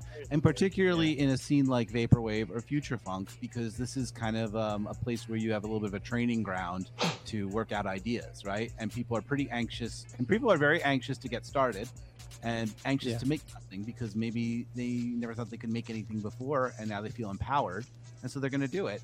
And, this is the risk you run as an artist. It's in the same way that if you were maybe going to join the punk scene back in the day, you grabbed a guitar and you played 3 chords. You thought you were doing a song. Yeah, it was like straight up a whole new original song, but maybe it sounds exactly like something else. And someone's like, yo, dude, that sounds just like this and it's better. And but that is the sort of radical acceptance you're going to have in a scene that is meant to empower people and to create art and to be involved and to give the means of production back to the working class. And, just to and to grow, saturate the market with products and art. And the more you saturate, the more maybe people will start when they're not quite ready yet, and maybe they will accidentally do something like that. But it's kind of what goes along with radical acceptance of art. You know what I mean? This happens. And did either of you have a me, moniker that you went by before that you did music under that? Like, Chris, I had a site, but I want Chris's answer first. Okay, I guess. Well, when I started making the kind of music I wanted to make, it's only been Skeleton Lipsticks after that. So once I figured out what my artistic what was it before? I'll tell you what mine is. It sucks, but my first one before I was doing this, I did try and make kind of like electro music, and I did it with my friend under the name Killbot. What was it? Killbot. Bots. Killbots with a Z. Yeah, Z, like Z. Kielbasa, like the Polish sausage. Yeah. Just Googling it right now. Nice. Nailed it. Just Googling. Oh, you guys Oh, shit. This is pretty good. Tasty. What about you, Colin? With a Z. Yeah, I did music before, and it was in a different genre, it was like electronic music, just straight I used to sample a ton of stuff. A lot of Pee-wee's Playhouse. That's amazing. And it was... Awesome. Tell them Large March I switched names a couple times, actually. I was an artist called... This was back when I was in middle school. I started a long time ago. Oh, we're going to go back that far? Yeah, I was Pickle Pirate. Pickle Pirate. Yeah, and then that sounds like a VeggieTales episode. Well, you'd be on the more wholesome take on that, because when I started showing it to my friends, they were like, "Hey, I just looked that up," and I don't think you want to call yourself like that. Anyway, so that was what my original one was, and then I changed briefly when I started focusing more on DJing to my DJ name of Kid Nichols, which was a. Kid Nichols. I realized I aged out of that real quick. I was like, okay, I'm not really a kid anymore. I don't. It's like the Well, name of a I have 1920s young in my music. title. I Kid mean, Nichols, eh? so you have young. do you mean Nichols like the coin? Kid Nichols, which was Or a like- character in the show Misadventures of Flapjack, in one Flapjack. episode. Gotcha. I picked stuff from one episode of something. I used to have but a yeah, site. I would. And I didn't want to cut you off. Did you have any other old monikers? No, that was it. Me? Kid Nichols. No, I didn't mean to talk no, over Colin. actually, I wanted to hear what I he did had have to another say. one. I have another one that I use for joke songs. I call Treat Williams. Treat Williams is the name that's of a fun. fictional character that does. I love that. Really stupid joke music. So I do that too. I like. It's weird because I like when people You have should a lot of plug money. your SoundCloud in the chat. Oh, my SoundCloud. Yeah, the Treat Williams sure thing. SoundCloud. Oh, treat. Okay. You want? Okay, I got one. Do it, please. I used to. All right, I don't Isaac, make music. I'm not did you cool have a like you name? guys, but I used to run a It's site. probably on. It's all. If you comb through, no one. I don't advise anybody to do this, but if you comb through my SoundCloud, I'll label some songs differently. Let me see. I'll find a Treat Williams one. Oh, please do. And while you do Yeah, that, there I'll was just one mention I sang about Goofgate. Goofy. Goofgate. Goofgate. Is that when the Blank Goofy You album know, came out? Goofgate. Who had sex with Goofy? Obviously. Dude. Of course. That would be the cow that had sex with him. Whatever that I cow mean, was. Yuck does rhyme with. Isaac, did you have any other previous I monikers? never had another DJ name. Young Shido is the only name I've ever gone by as a DJ. Good one. Thanks, good bro. But I used to run a like it a lot. website, and I'm sure you remember it was called Tiananmen Square Dance. Yes. Of course I remember Tiananmen Square Dance. Good name. I knew Colin would appreciate that. Tiananmen Square Dance. Of course I remember that. I I was love on Tiananmen I love Square Dance. wordplay stuff. Thank okay, you. I'm posting. Oh, This is not shit. even that long ago. This is stuff that I do stuff that I know is never gonna make it onto an album. Never. Yes, I There's do never hate gonna be a SoundCloud time where Pro. I'm like, What about oh, you guys? I'm missing 2 minutes. I gotta put a song about who had sex with Goofy on there. Putting that Never goofy gonna sex be track. that moment. That's never gonna happen. Never Never there's gonna never be an happen. album where that's the last spice you need is a song about Goofy Yeah. having And I'm This like, is the ooh. one That is the thing most sound liminal of today. liminal spaces. Hey, what, Colin? How did you get into vaporwave? I think I actually feel like I really, it was through. I was on. I've been on Twitter for a long time. I feel like I vaguely remember your answer to this on a private suite podcast, but I don't. Yeah. recall Okay. So offhand. I used to. I mean, I started using Bandcamp, and somebody had told me about Bandcamp, and I was like, okay, let me look at back in the time when I got on Bandcamp, there were not that many albums posted all the time. Like now, it's like every couple minutes there's a new album posted. So like, I was seeing this. I think the first album I bought was Mana Pool by Vapor. Oh, that's a good one. And it was just like, what is this? And I was like curious about it, and I didn't really see like there was a span of time where like I bought that right when it came out, and then like maybe like half a year or months where it was just like I'm not finding anything else like that. So it took a while for me to find more stuff like it, and I think then once I found somebody recommended Iacon's Dissonance album. It's the one with like the head and the I've not heard that one. checkered. That's probably my favorite vaporwave album. I think Really? that's my truth. Dissonance What I by say is probably- Iacon? Okay. Yeah. That's one of those artists that like, you know, when I feel like, hey, I feel like dropping another artist's track, I drop one of those. I have heard a lot of talk about Iacon lately, like they're kind of underrated. A lot a people forget about Iacon, but It's a good I entry need to hear point. more If of their you work. like- if you like stuff that's not super chopped, if you like the slowed down sound stuff but not super slowed down, like it's minimally slowed down, it's transformed enough to Okay. the point where you're like, this is a different song than the original, and the production on it, people disagree on it a lot. I say the production is great. Obviously, if it's like my favorite vaporwave album, I think it is. Mm-hmm. Some people say that the drums are a little too heavy-handed, you know, too much kick. A lot of artists are guilty of that, I think, using the kick drum as a percussive, like everything can get a kick drum over it. So was it a big experience Four for on you the when floor. you heard this? Was that like was that a big deal? Like I have not heard this sound before. Where else? Where does this come from? I guess, I mean, this was, for me, it was a watershed moment because that was where I started, like, really wanting to share that I liked this music. Like, I no hate towards Vaporer, but, like, when I played that for other people, they didn't get as psyched about it.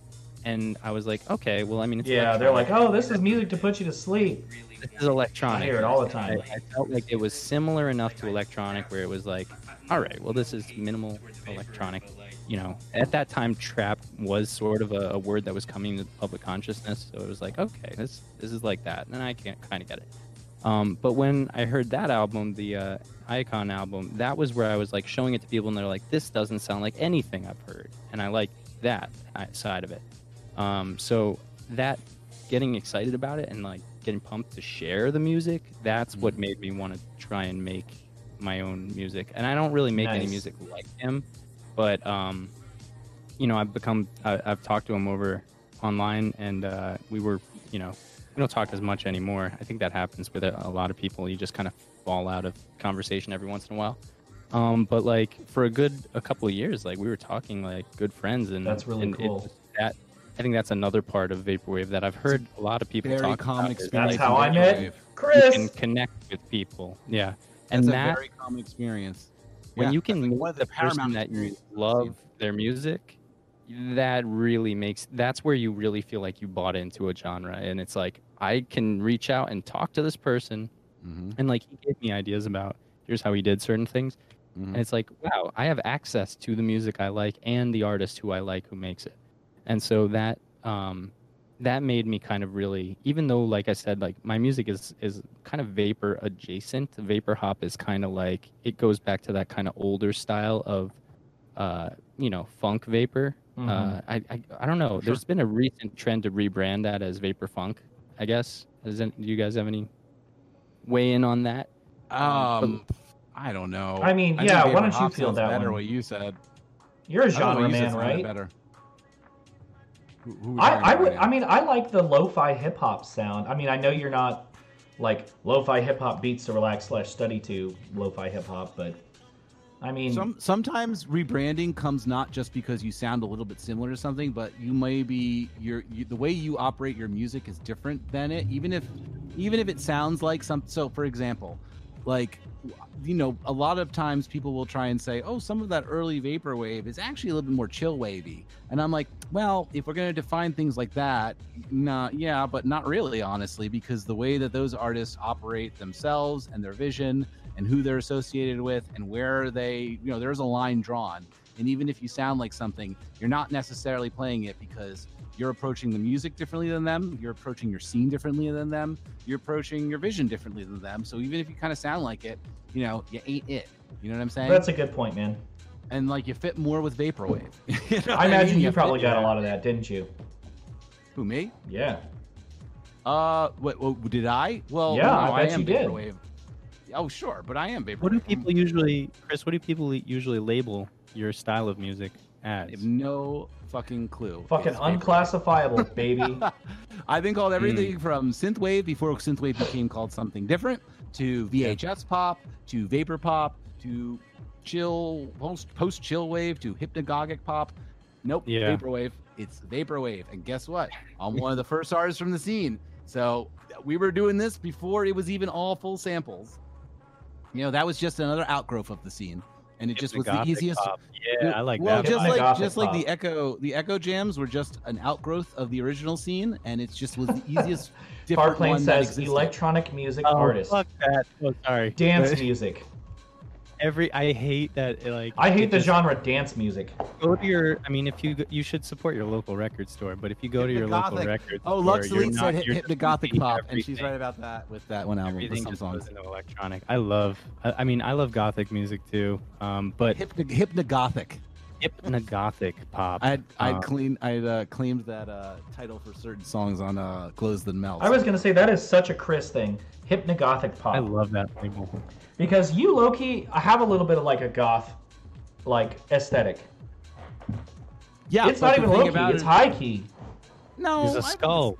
You got a skull as the mask. I do, but I don't consider it goth at all. Honestly, I just consider it playing with styles. In my opinion, vaporwave is all about playing with certain aesthetics and certain styles to get whatever idea you want across for particular songs or an aesthetic for something. So if you want to pick that for your little like brand for that moment to put out that particular message, you use it. But I completely resist the idea of being called goth. I don't consider myself goth. I consider myself vaporwave, and I consider a dark side in comparison to my big passionate bright. This is my darker album. Well, I know, it's right? not even. This is my blue phase. It's not even like I don't even consider it like particularly dark here and there. It's listens to a lot of Dream aesthetic. The thing that fits with the aesthetic is what you use, and that's the nice thing about vaporwave is the playground to create what you want and to not be bound to one particular identity. You know what I mean? At least that's how I view it, and that's honestly. I love the genre benders, man. Acts like you, or like Abelard, or Navigator, or it'll be a cold day in hell before you can give a distinct subgenre. Genre bending is so fucking cool. Cold day in hell. I actually have a question, Colin. Do you make other music? I mean, aside from other projects, older projects, do you make other music besides kind of the lo-fi, like vapor funk sound? What else do you dabble in? Actually, I think Chris, you heard some of the stuff that I'm putting out on my next album. It's more vocal. That was great. You were doing that was great. You were killing it with that, man. I really appreciated you trying to just being like, you know what, I want to do this now. Yeah, and fucking throwing yourself into it. And I thought you did a great job. Yeah, so that's going to be like the newer album that's going to be coming out. Sick. I'm not plugging it because I have no idea when it's coming out yet, but I'm working with John from Business Casual to release that. What an outstanding curator John is. Yeah, he is, cool man. Guy. He's just the most fantastic curator of projects in the scene, in my opinion. Just if you look at the entire Biz Casual. I mean, before 100p blew up, Business Casual, as they used to be called, BizCaz 87, was the premier like vaporwave label. I remember I was pining for the day that the new a lot of people's first entry comp would come out. Yep. What does he call his annual comps? Digital Office. When the new Digital Office came out, I was like, I'm right on that shit. Just like when the new Keats Collective or Stratford Court comp would come out, I'd download it the same day.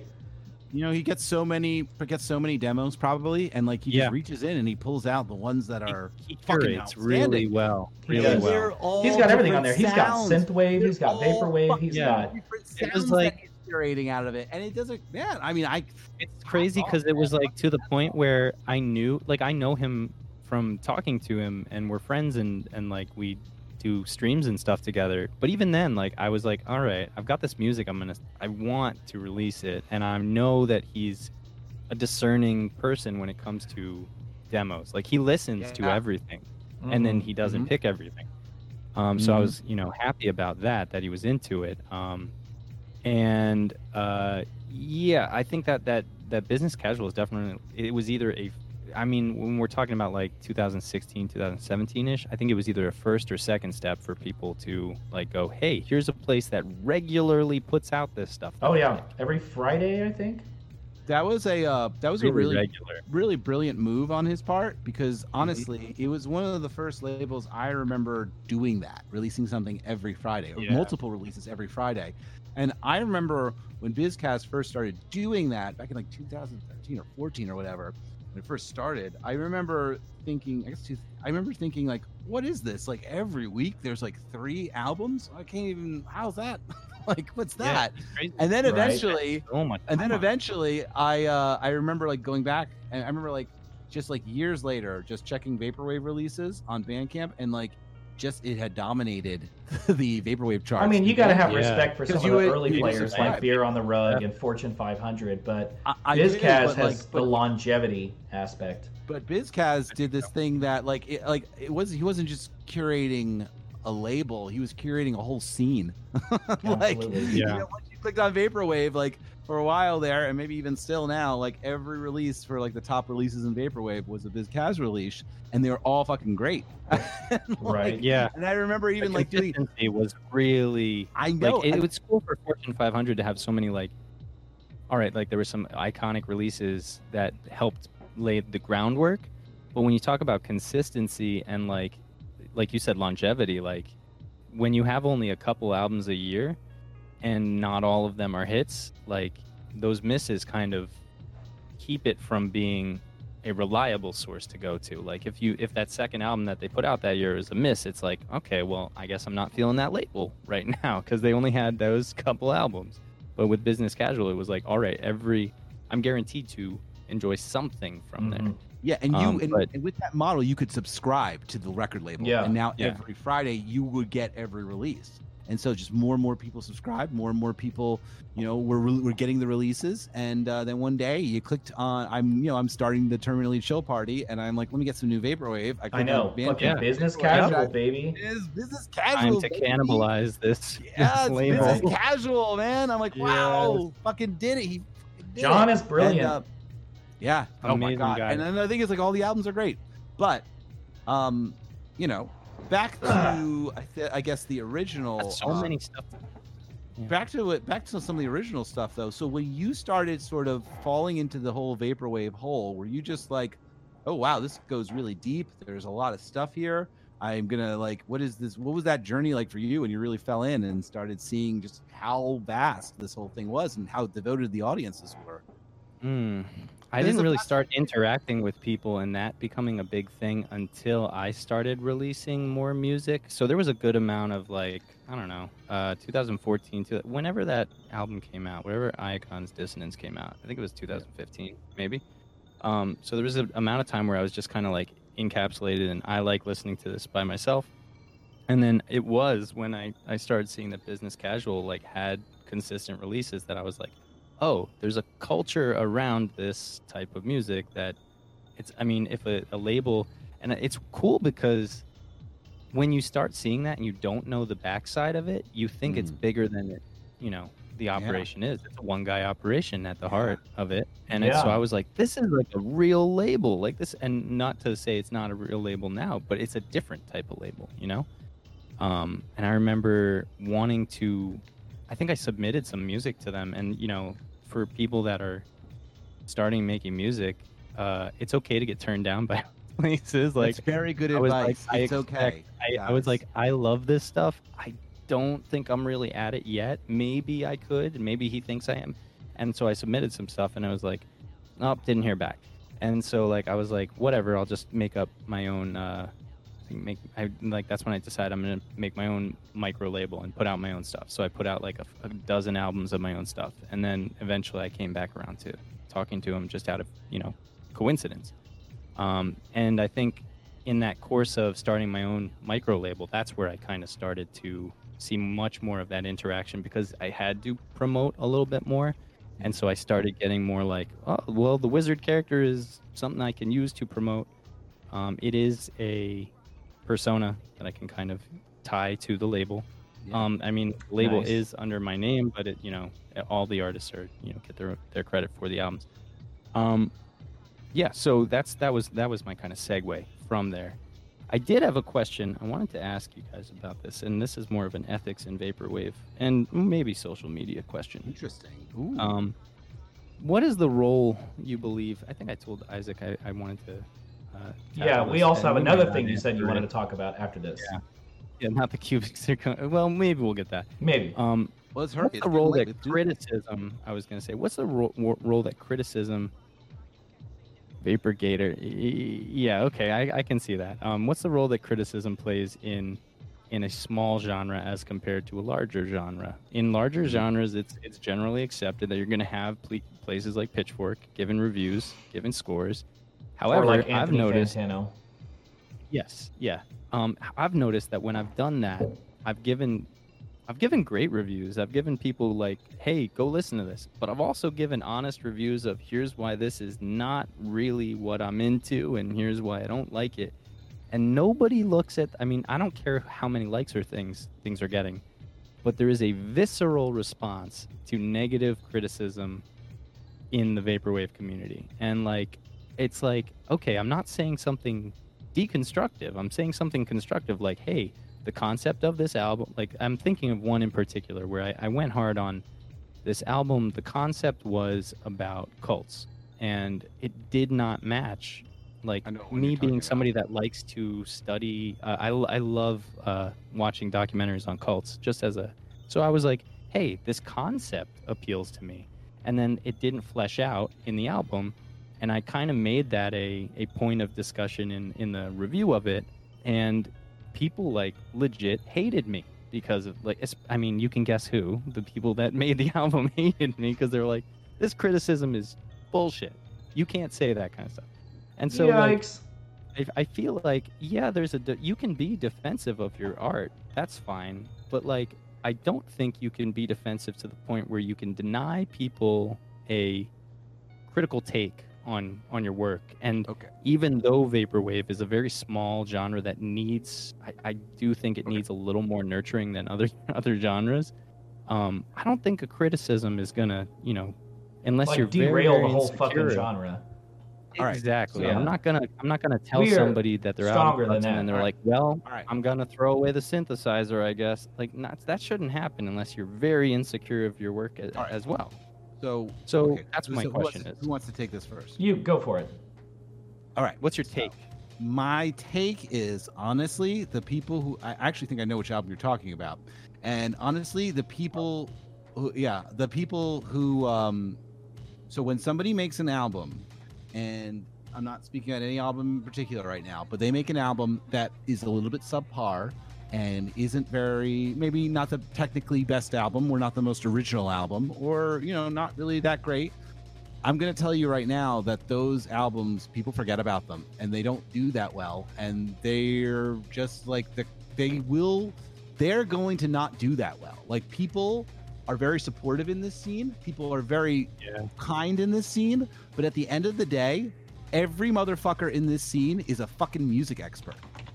Every person in Vaporwave is a fucking music expert. They know about good music. They know what bad music is.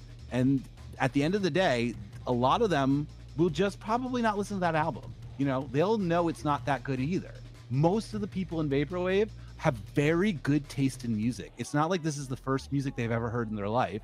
They're being very supportive. I've noticed that They're just too. kind in general. But like, I'm telling you right now, there's nobody who's a dummy in Vaporwave. They are like, everybody gets to this genre because they know about a lot of other music and they're really crate diggers and they listen to a lot of stuff.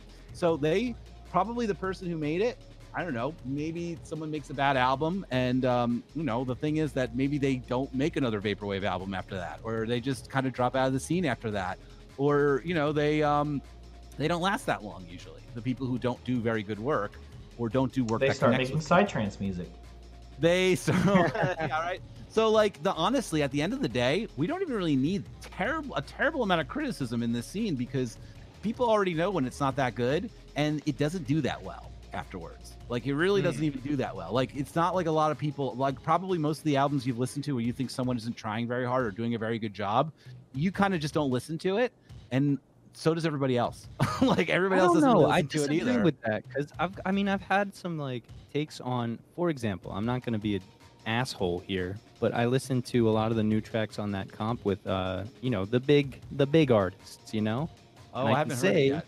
that the St. Pepsi track or the Skylar Spence one is lackluster. It's not that great. That's true, but you're That's also a talking hot about take. That is a hot take. But you're also now talking about like a really big artist who's going to get a lot more passes than someone who's a small artist and Stan does a Ryan. great job.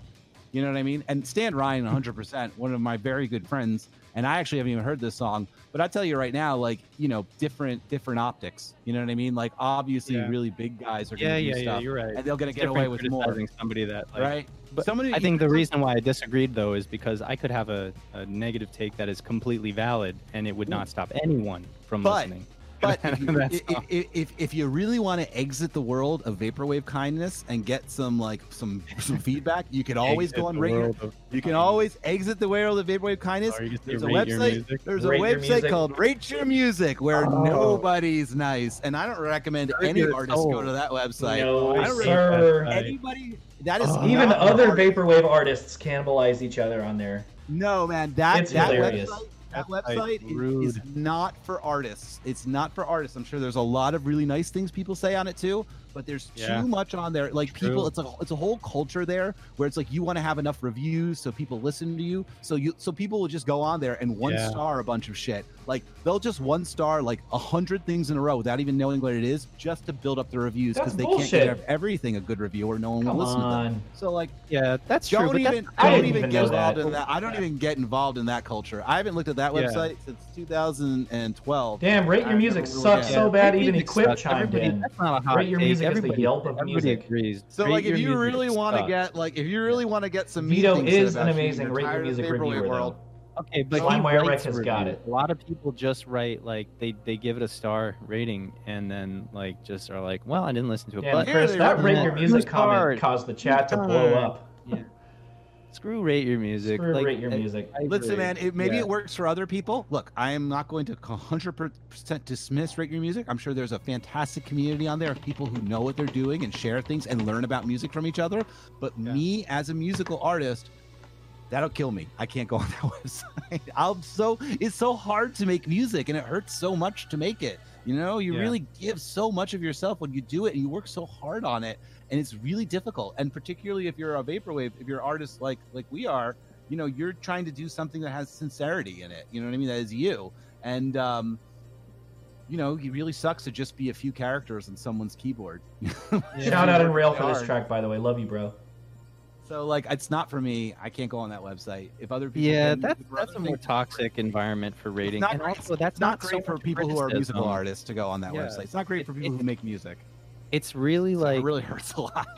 yeah, like you're gonna see some stuff that doesn't actually help you, and that's where I think I want to talk about is like constructive criticism. I think does play a role in it. Like I'm not saying you have to shit on an album to talk about how it could missed its mark or something. I think you can give constructive criticism, and that's why I think like the aversion to that kind of criticism. Yeah.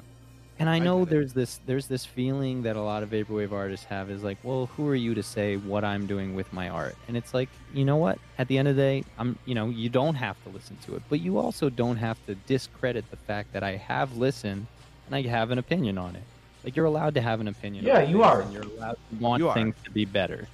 And I mean, like, I started out in just some like I think I've given this background a bunch of times, but just short version. Like I started running a show house to do punk shows, and there was criticism in that, and like people were much more receptive. Like if a band was sucking at their live shows, like a local band was sucking, like you'd talk to like when I'm hosting the show, I'm like talking to them like. And they're real candid about like, hey, people haven't been liking like this, stuff that we've been playing. We're probably gonna like switch it up. And I'd be like, hey, that's maybe a good idea because I noticed that it kind of thinned out when you started playing that last time. I mean, that track was a little long or something like that. That kind of feedback helped them become much better. It's constructive. You're coaching these people. I mean, I think that these artists. I think these artists need to have a responsibility to judge themselves. They need to develop that. You know what I mean? And like. Yeah, they need but to in an internet-based genre, where do you get that from? You get that from by listening to the artists that you like, studying what they do, actively listening to music, and not just making because you want to participate, but making because you want to have you have something to say that you feel is important, musically speaking. So you have to actively listen to the artists that you like or that inspire you, feel what you feel from their music, listen to the frequencies, make something similar. I've said it before and I'll say it again. Take your track and then put it in a playlist. I was just going to say that. In front of your track, put a song that you like by an artist that you kind of want to have the same energy of, and underneath it, another track by another artist that is very similar to the sort of vibe or feel that you want. That's a really good a couple of them. I do that too. That's a good idea. I mean, we're all DJs here. If there's a precipitous drop in quality between their music and your music, back to the drawing board. And precipitous drop in quality doesn't necessarily mean technical. It means how do you feel when you hear your stuff? Does it feel flat? Not even a hot take. That's a really good idea to do. Yeah, man. I mean, like, you got to become your own worst critic, and you can't just make stuff and put it out there and be like, do you like it? Did I do a good job? Is this great? And it's Nobody sounds like that. Wait, isn't that a Classroom Sex Tape song? But that will only take you so far. ever in this scene is that sort of thing. People will notice that you're not getting that much better and that you're not doing that much more interesting things, and you'll fall off. They'll lose interest in you, and you will probably lose interest in making music because you don't know why you're not getting better, and it's because you got to actively listen to what you like. You got to like. And honestly, you know what? I wish there were more people who didn't make extremely good stuff in this scene, because then I'd have less people to worry about listening to my music. I work really hard on my music. I know a lot of other people do too. So there's so many people in this world who do such good music. So many people are. I'm just saying how I see it, man. I DJ fucking brown noser. I'm the opposite. Y'all suck. And I'm ready. No, I'm just kidding. You know what I mean? Like there are so many people. People are usually doing a lot of their best work in this scene because there is an audience. A lot of people make music and no one's going to hear it because they don't have a scene like the Vaporwave scene to have an audience. George Clinton said that you give people a scene, they're going to do their best work. And a lot of people in Vaporwave are doing their very best work because they know that when they put it out there, people are going to probably hear it. Everybody hears a Vaporwave album if you release it. Somebody's going to hear it. As opposed to if you're in your local scene and you're twiddling around on your keyboards and you're like, will someone listen to my music, please? And everyone's like, no, we only like, this kind of music in this city. So like you don't have anybody listening. You're begging like your local radio station to play you or some bullshit like that, like whoever we all had to. You're fucking asking your media, the local press of your city to give you any kind of fucking attention. And no, you don't have. But in Vaporwave, you have people that are going to hear you. You have a scene here, man. We fucking built a scene for you to fucking have people to hear your shit. Me and all the other fuckers who like started this stuff built a scene for you to have this great world where people can hear your stuff. So I like to believe that most of the time people are doing their very best work. And maybe they don't get it right away and they use the wrong city pop. I don't think anybody's out there going, I'm going to put a piece of shit out. I don't think anybody believes that. I think that they will, that because this is a discerning crowd, you might get away with not doing the greatest work or kind of like lazy work initially because maybe people like you and they want to be supportive, but you will drop off. You will certainly not make it that too long if you don't continue to elevate your skills and to challenge your ideas on music. I like to believe that, sir.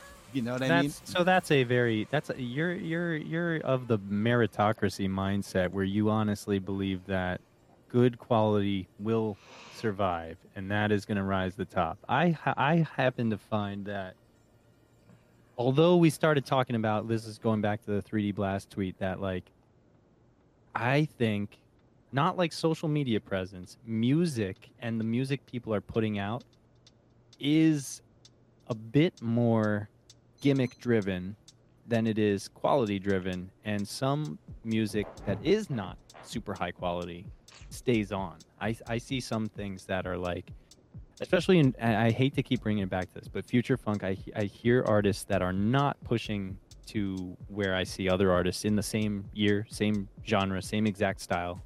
And they're still holding on with tons and tons of, and this isn't an I'm jealous kind of thing. It's just like I'm confused at, well, why is there such loyalty to something that is not pushing any envelopes, anything that is, it's not really even doing things better than people that have, similar amount of followers. Like, why are they not being taken to task, I guess is what I'm saying. I don't know. Maybe something speaks to them that isn't speaking to you. Fellas, we are a little bit over time. Do we want to keep this going? Or do we want to keep going for like another 10 or 15 minutes? I know Colin and has then we'll to do get a wrap up. I feel bad for you guys. Sure. But look, I honestly look, the problem is that like we gotta be diplomatic. So like I don't know who you're talking about or what artists you're talking about. All I can say is that maybe something speaking to the fans. Something that they do. Yeah, possible. Keep in mind the future funk is very danceable. It's very. It just. I mean, Chris, you DJ for live audiences. You know the future funk just gets people moving. Future funk. I like it too. I love the Weibo future funk too because the greatest producer in this whole fucking scene is Moe Shop, and they use all kinds of Japanese cute girls and stuff all over their imagery. And Moe Shop is the undisputable, to me, best producer in the whole fucking scene. Wow. Have you watched their like production videos and how they make their music and all the cool equipment they do? Even Equip stands Moe Shop. Bar none, in my opinion. And I agree. I don't think it's debatable. And they do all that kind of Weibo stuff. So I don't know, man. Weibo. I'm not sure. Is that what we call it? I don't really do that. I agree. Moe Shop. Oh, Alexa's going to bed. Okay. Well, anyway, anyway, I want to get what's the other? There was another thing that you wanted, a hot take you had that was like we wanted to get that one next. Right? Yeah, I want the juicy stuff. Okay, what's the next one? There's one more, right? Okay, so I was just saying that, like, man, Colin, thank you. You are the best. You're an awesome guest. Appreciate you very much. Haven't you only had 2? That really makes indie sound bad. Well, no, you guys are great. You're both great. I can't believe how lucky we are to keep having such fascinating people with such awesome ways of viewing music and amazing opinions. Oh yeah, let's keep it going. Yeah, so the we can probably dive into this super quick. The other criticism I've gotten is that I bring up topics a lot, and like similar topics a lot, especially, and this goes. This is what I was talking about. I've argued with Barb Walters every now and again.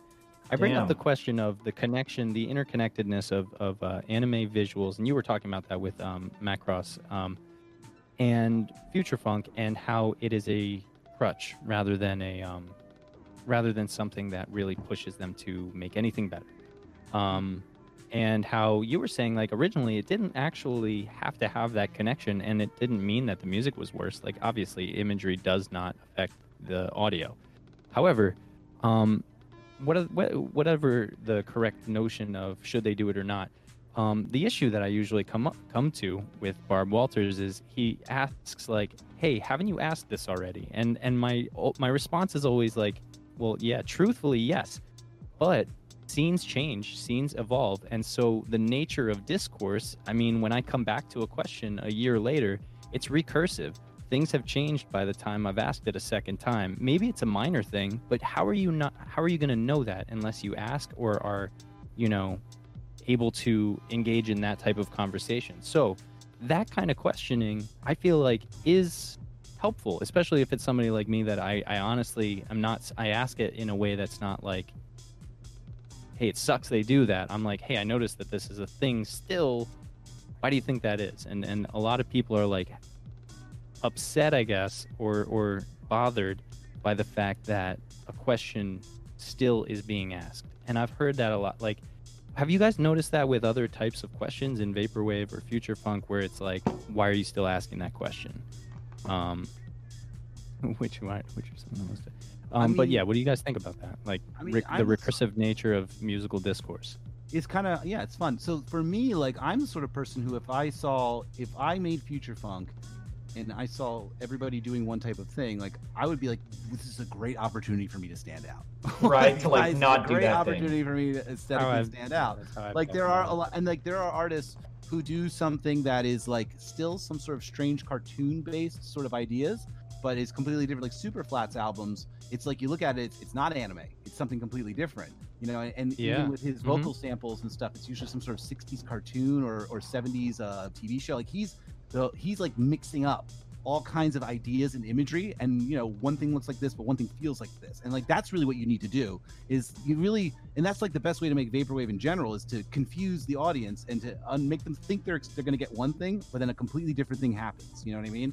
I mean, you talk about the goth imagery and stuff with me, and I'm like, yeah, I know, I'm going to do that, and then something's going to be a little bit different and not exactly what you expected once you get it. I hope a bunch of people go in expecting Joy Division and get something completely different. You know what I mean?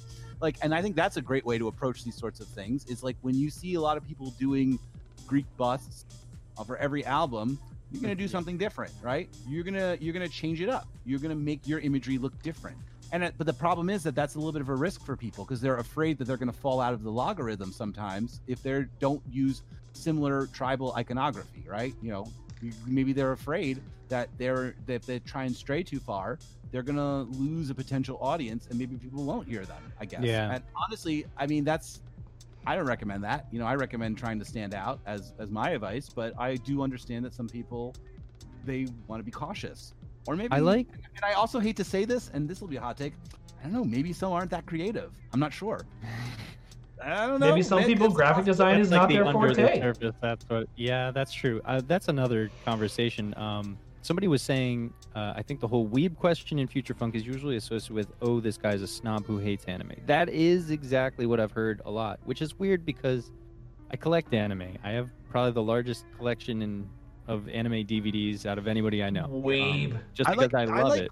I saw someone mention Groovy Kaiju, and I really love what he does with his imagery. You know what I mean? It's got got that sort of like hint of Japanese culture, but then you get something, sometimes it's that, but then sometimes it's something completely different. And then even the imagery for the album. And Groovy's been to Japan. Godzilla slam dunking the basketball. Like, that's fun, Isn't that sick? That's mixing up ideas. Love Groovy Kaiju. Sick, man. I love Groovy Kaiju. Like, let's just like say that, like, you know, there are people who are like Groovy Kaiju love in the chat. Super flat Groovy Kaiju who are really doing something kind of fascinating, you know, with I find that people appreciate that kind of different thing, but there's also a huge group that appreciates things to stay the same. Yeah. And so like I find that myself wanting to see more, like as a listener, I want to see more stuff like Groovy Kaiju that has its distinctive image and, you know, has that kind of style. And I get a lot of pushback from like, well, this is what they like doing, and I understand, you like doing that, but also I see kind of like I think as a listener, not just as an art like a musician, I think you should be able to ask for what you want to see and hope that you can see more of it, you know. So if I ask for more unique, you know, maybe not just using anime imagery as the cover, like I don't think that's automatically saying I hate anime. Do you know what the best way for you to do these sorts of things is on Twitter? The best way for you to do that sort of thing is to find the stuff you like, to find the artists who are doing the things that are interesting that you like, and to repost them. You know what I mean? Is to to give them as much of a forum as you can. You know what I mean? When someone does something positive energy out there. Yeah. You know, when someone does something you like and is doing, and you want to see more of it, you know, I'm a big fan of Male Tears. I really love Male Tears. Hell yeah, Male Tears. I love what Male Tears. Love James Spencer. I have loved Male Tears since I first heard, you know, his initial EPs, and I was like, I want more of this. I want this in the Vapor Zeitgeist more. So like every opportunity I get, I like repost Male Tears. I repost Male Tears, or I put them in my playlist, or all kinds of stuff. I'm working on a remix of their stuff right now. Oh, hell yeah. Oh, my God. That's going to be so cool. That's going to be so nifty to hear, man. I remember before everybody started to really know who Male Tears was, like, I know that I was trying initially to just put it out there. I was sending it to Lux, you know, all that stuff. Because, you know, I'll look for the stuff that I want to see more often, and then I'll try and give it as much of a platform as I can. You know what I mean? And then maybe that will change things too. You know what I mean? All right, Somebody was asking about anime in the chat. I just want to give a shout out. Great Teacher Onizuka is a good one, but if you're I'm going to be weird. Some people might like this. If you're a pervert, the best show is called Golden Boy. That's the best anime.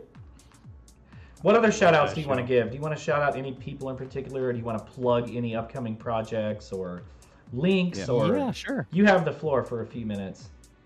Okay. First of all, first shout out is for the show. Hot Takes is, I mean, it's cool being able to talk about stuff and hear nuanced replies that are not in Twitter form. Like that's, I think this is a good place to have discussions like that. So I hope eventually you'll have me back on. Oh, of course. Of course. So love to, man. This has been fun. Yeah. So other shout outs. I run a label called Halcyon Tapes, and we're working on doing a lot of I'm really excited about, I mean, I'm always excited about everything because I put out stuff I like to listen to. And I'm putting out Stevia Sphere VHS, and they're working on some music, and I did a remix actually. I don't think it's on public yet, but I did a remix of one of their songs. And so the cassette that's going to come along with that is going to have like exclusive stuff. Oh, hell yeah. I know Stevia Sphere hasn't come out with much new stuff in the last year, so it's like I'm really excited that they agreed to go back into put some more stuff together. So I'm super psyched about that. I just love their aesthetic design. There's someone I'd love to have on this show. I remember you mentioning Stevia Sphere. Tova's awesome. Tova seems really cool. Yeah, so that's the first thing. That's probably the next thing coming out. There's also, I don't know if I have a copy of it nearby. I love video game music, and hell yeah. So there's an artist called Kid Aristides that did a kind of cover, an analog synth cover of Final Fantasy IV, which in the US was 2, and that.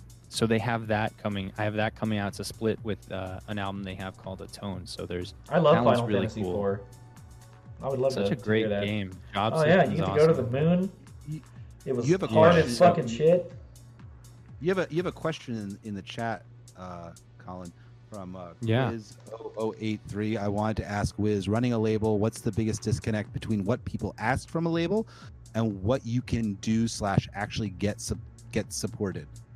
I think we kind of talked about this when we talked about BizCash, and I think the best thing any label can do is have a clear vision of what they want to curate, and that's where the disconnect usually comes from, because you're going to put out stuff that you like, that you hope that other people like, and when you can find the audience that connects to that thing, that's when you really find, the success that you're probably thinking of when you're like, hey, I want to put music out.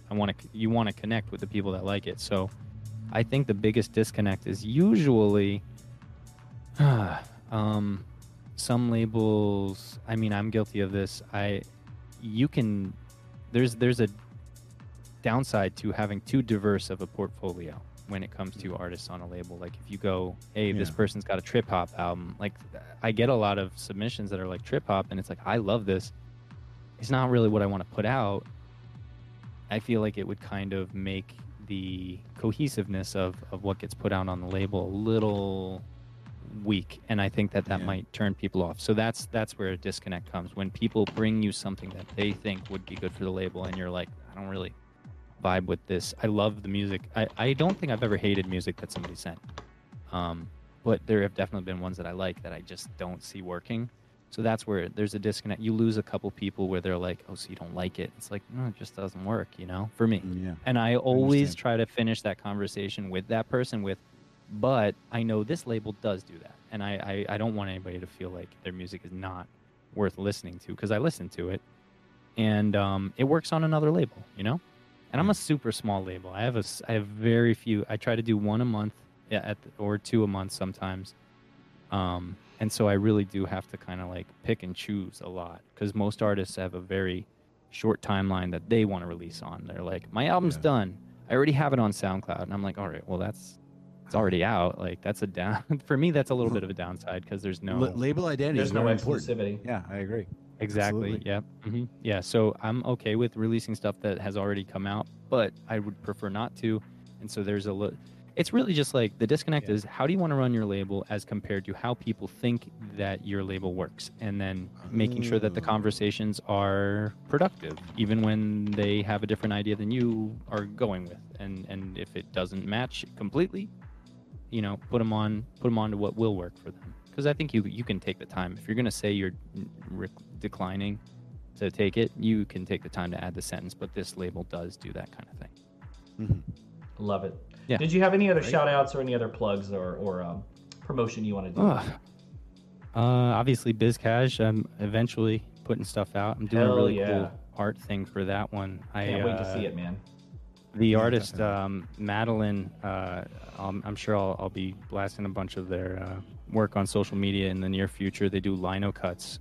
So I have them working on like an original piece for that. And it's crazy seeing people do craft work in 2021 that requires hand making things. So I'm excited about that. Yeah. What else? Oh, you know what? I'm working on something with Vaporer. His moniker is Sports Girl. Sports Girl. We're gonna put out a VHS and a cassette as well. That's right. So that's in the process.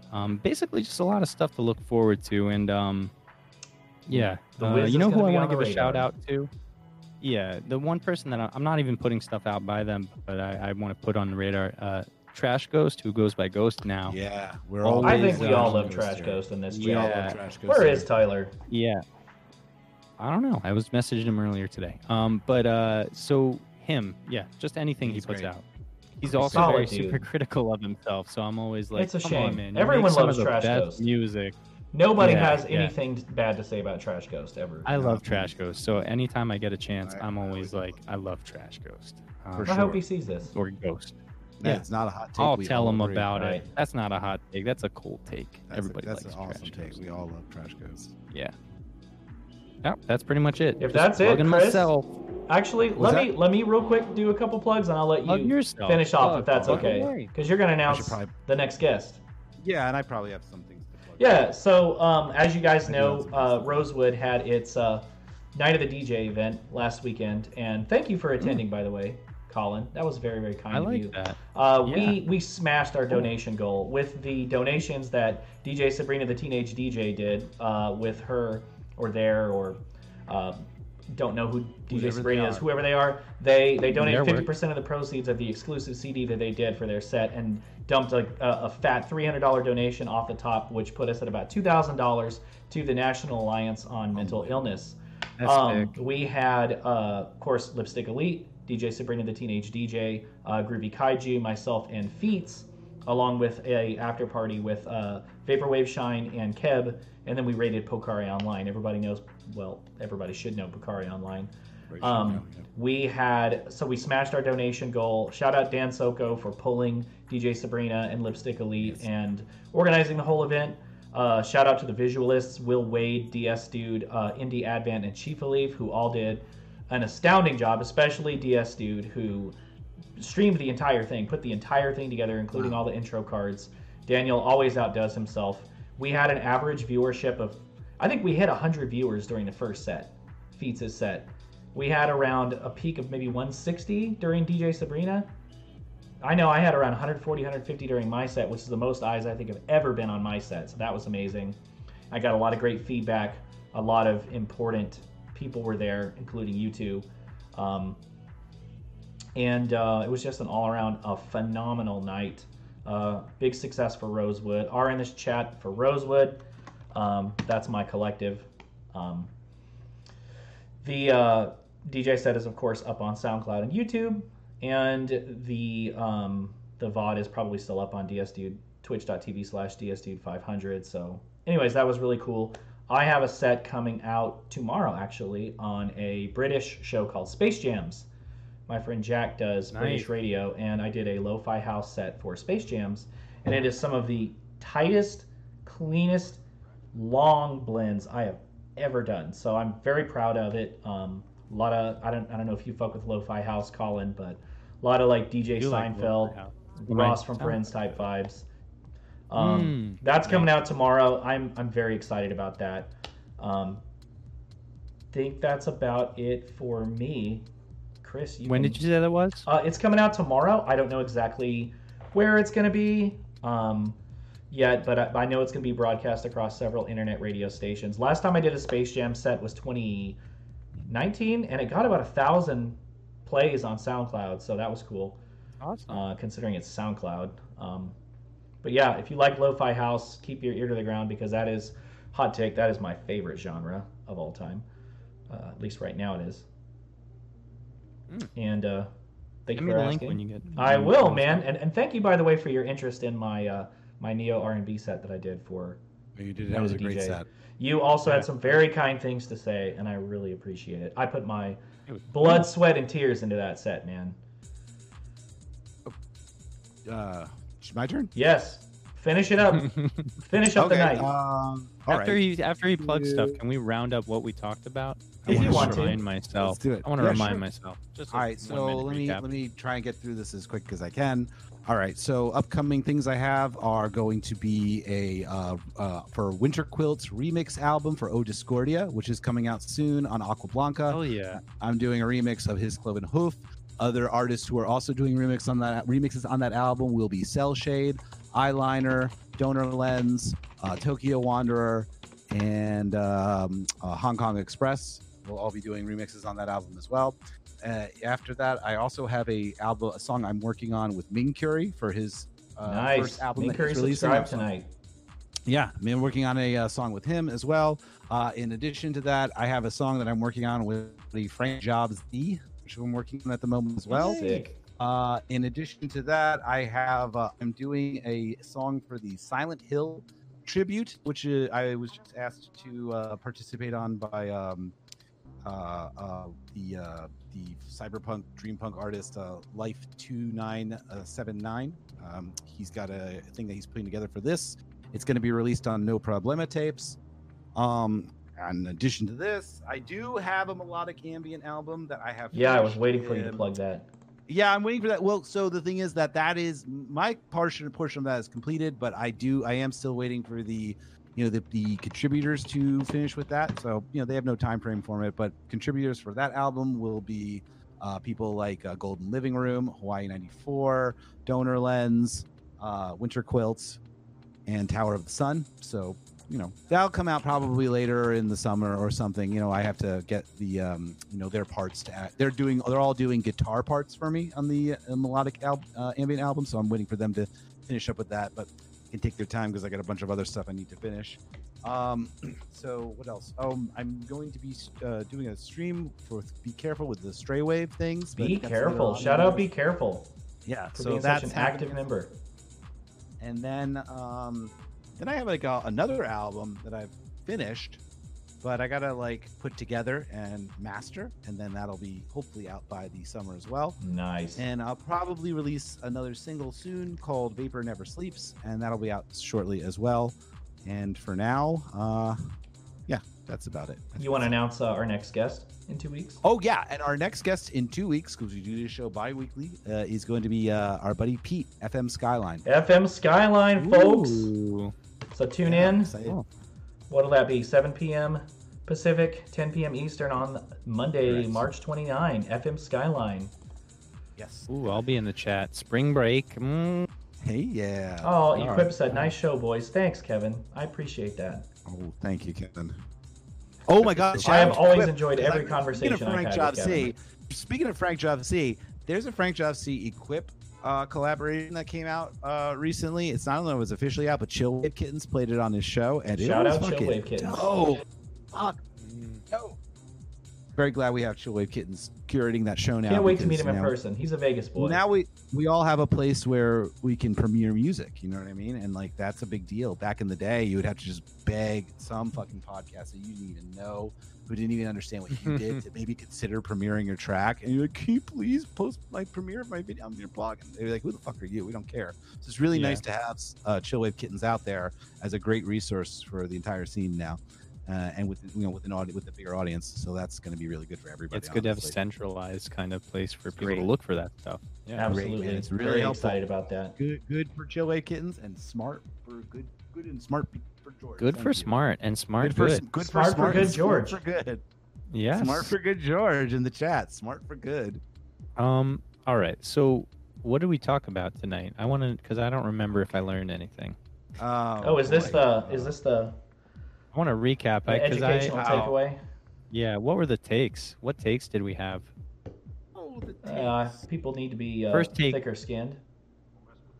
People Yeah. need to be thicker skinned, but also maybe not so mean. I Yeah, guess. yeah. It's a All right. give I and learned take. that. I learned. You- I think I okay, so learned a little bit of that. Here's, Mhm. here's a takeaway. Remember that this is a scene that is curated of people who love music, and you have an audience. When you make music in the vaporwave scene, remember this isn't like making it in your hometown. You're going to have an audience here. So do your best work because you have potential to reach a lot of people who are looking for really cool art. So don't just put anything out there. Do your best work. Do your best job.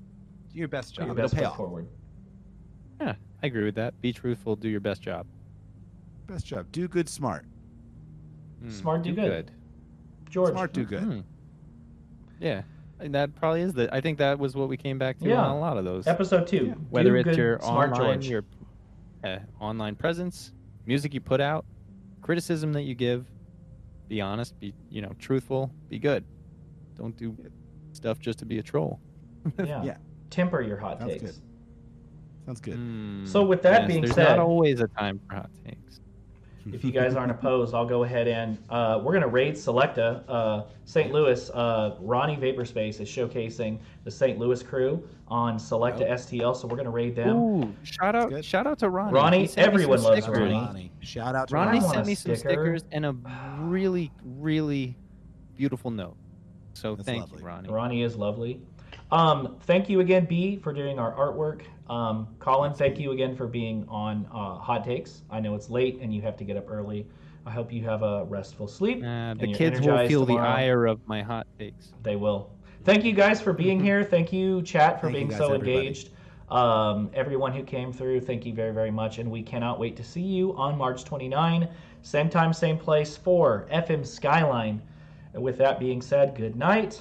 Let us raid Selecta STL. Let's go.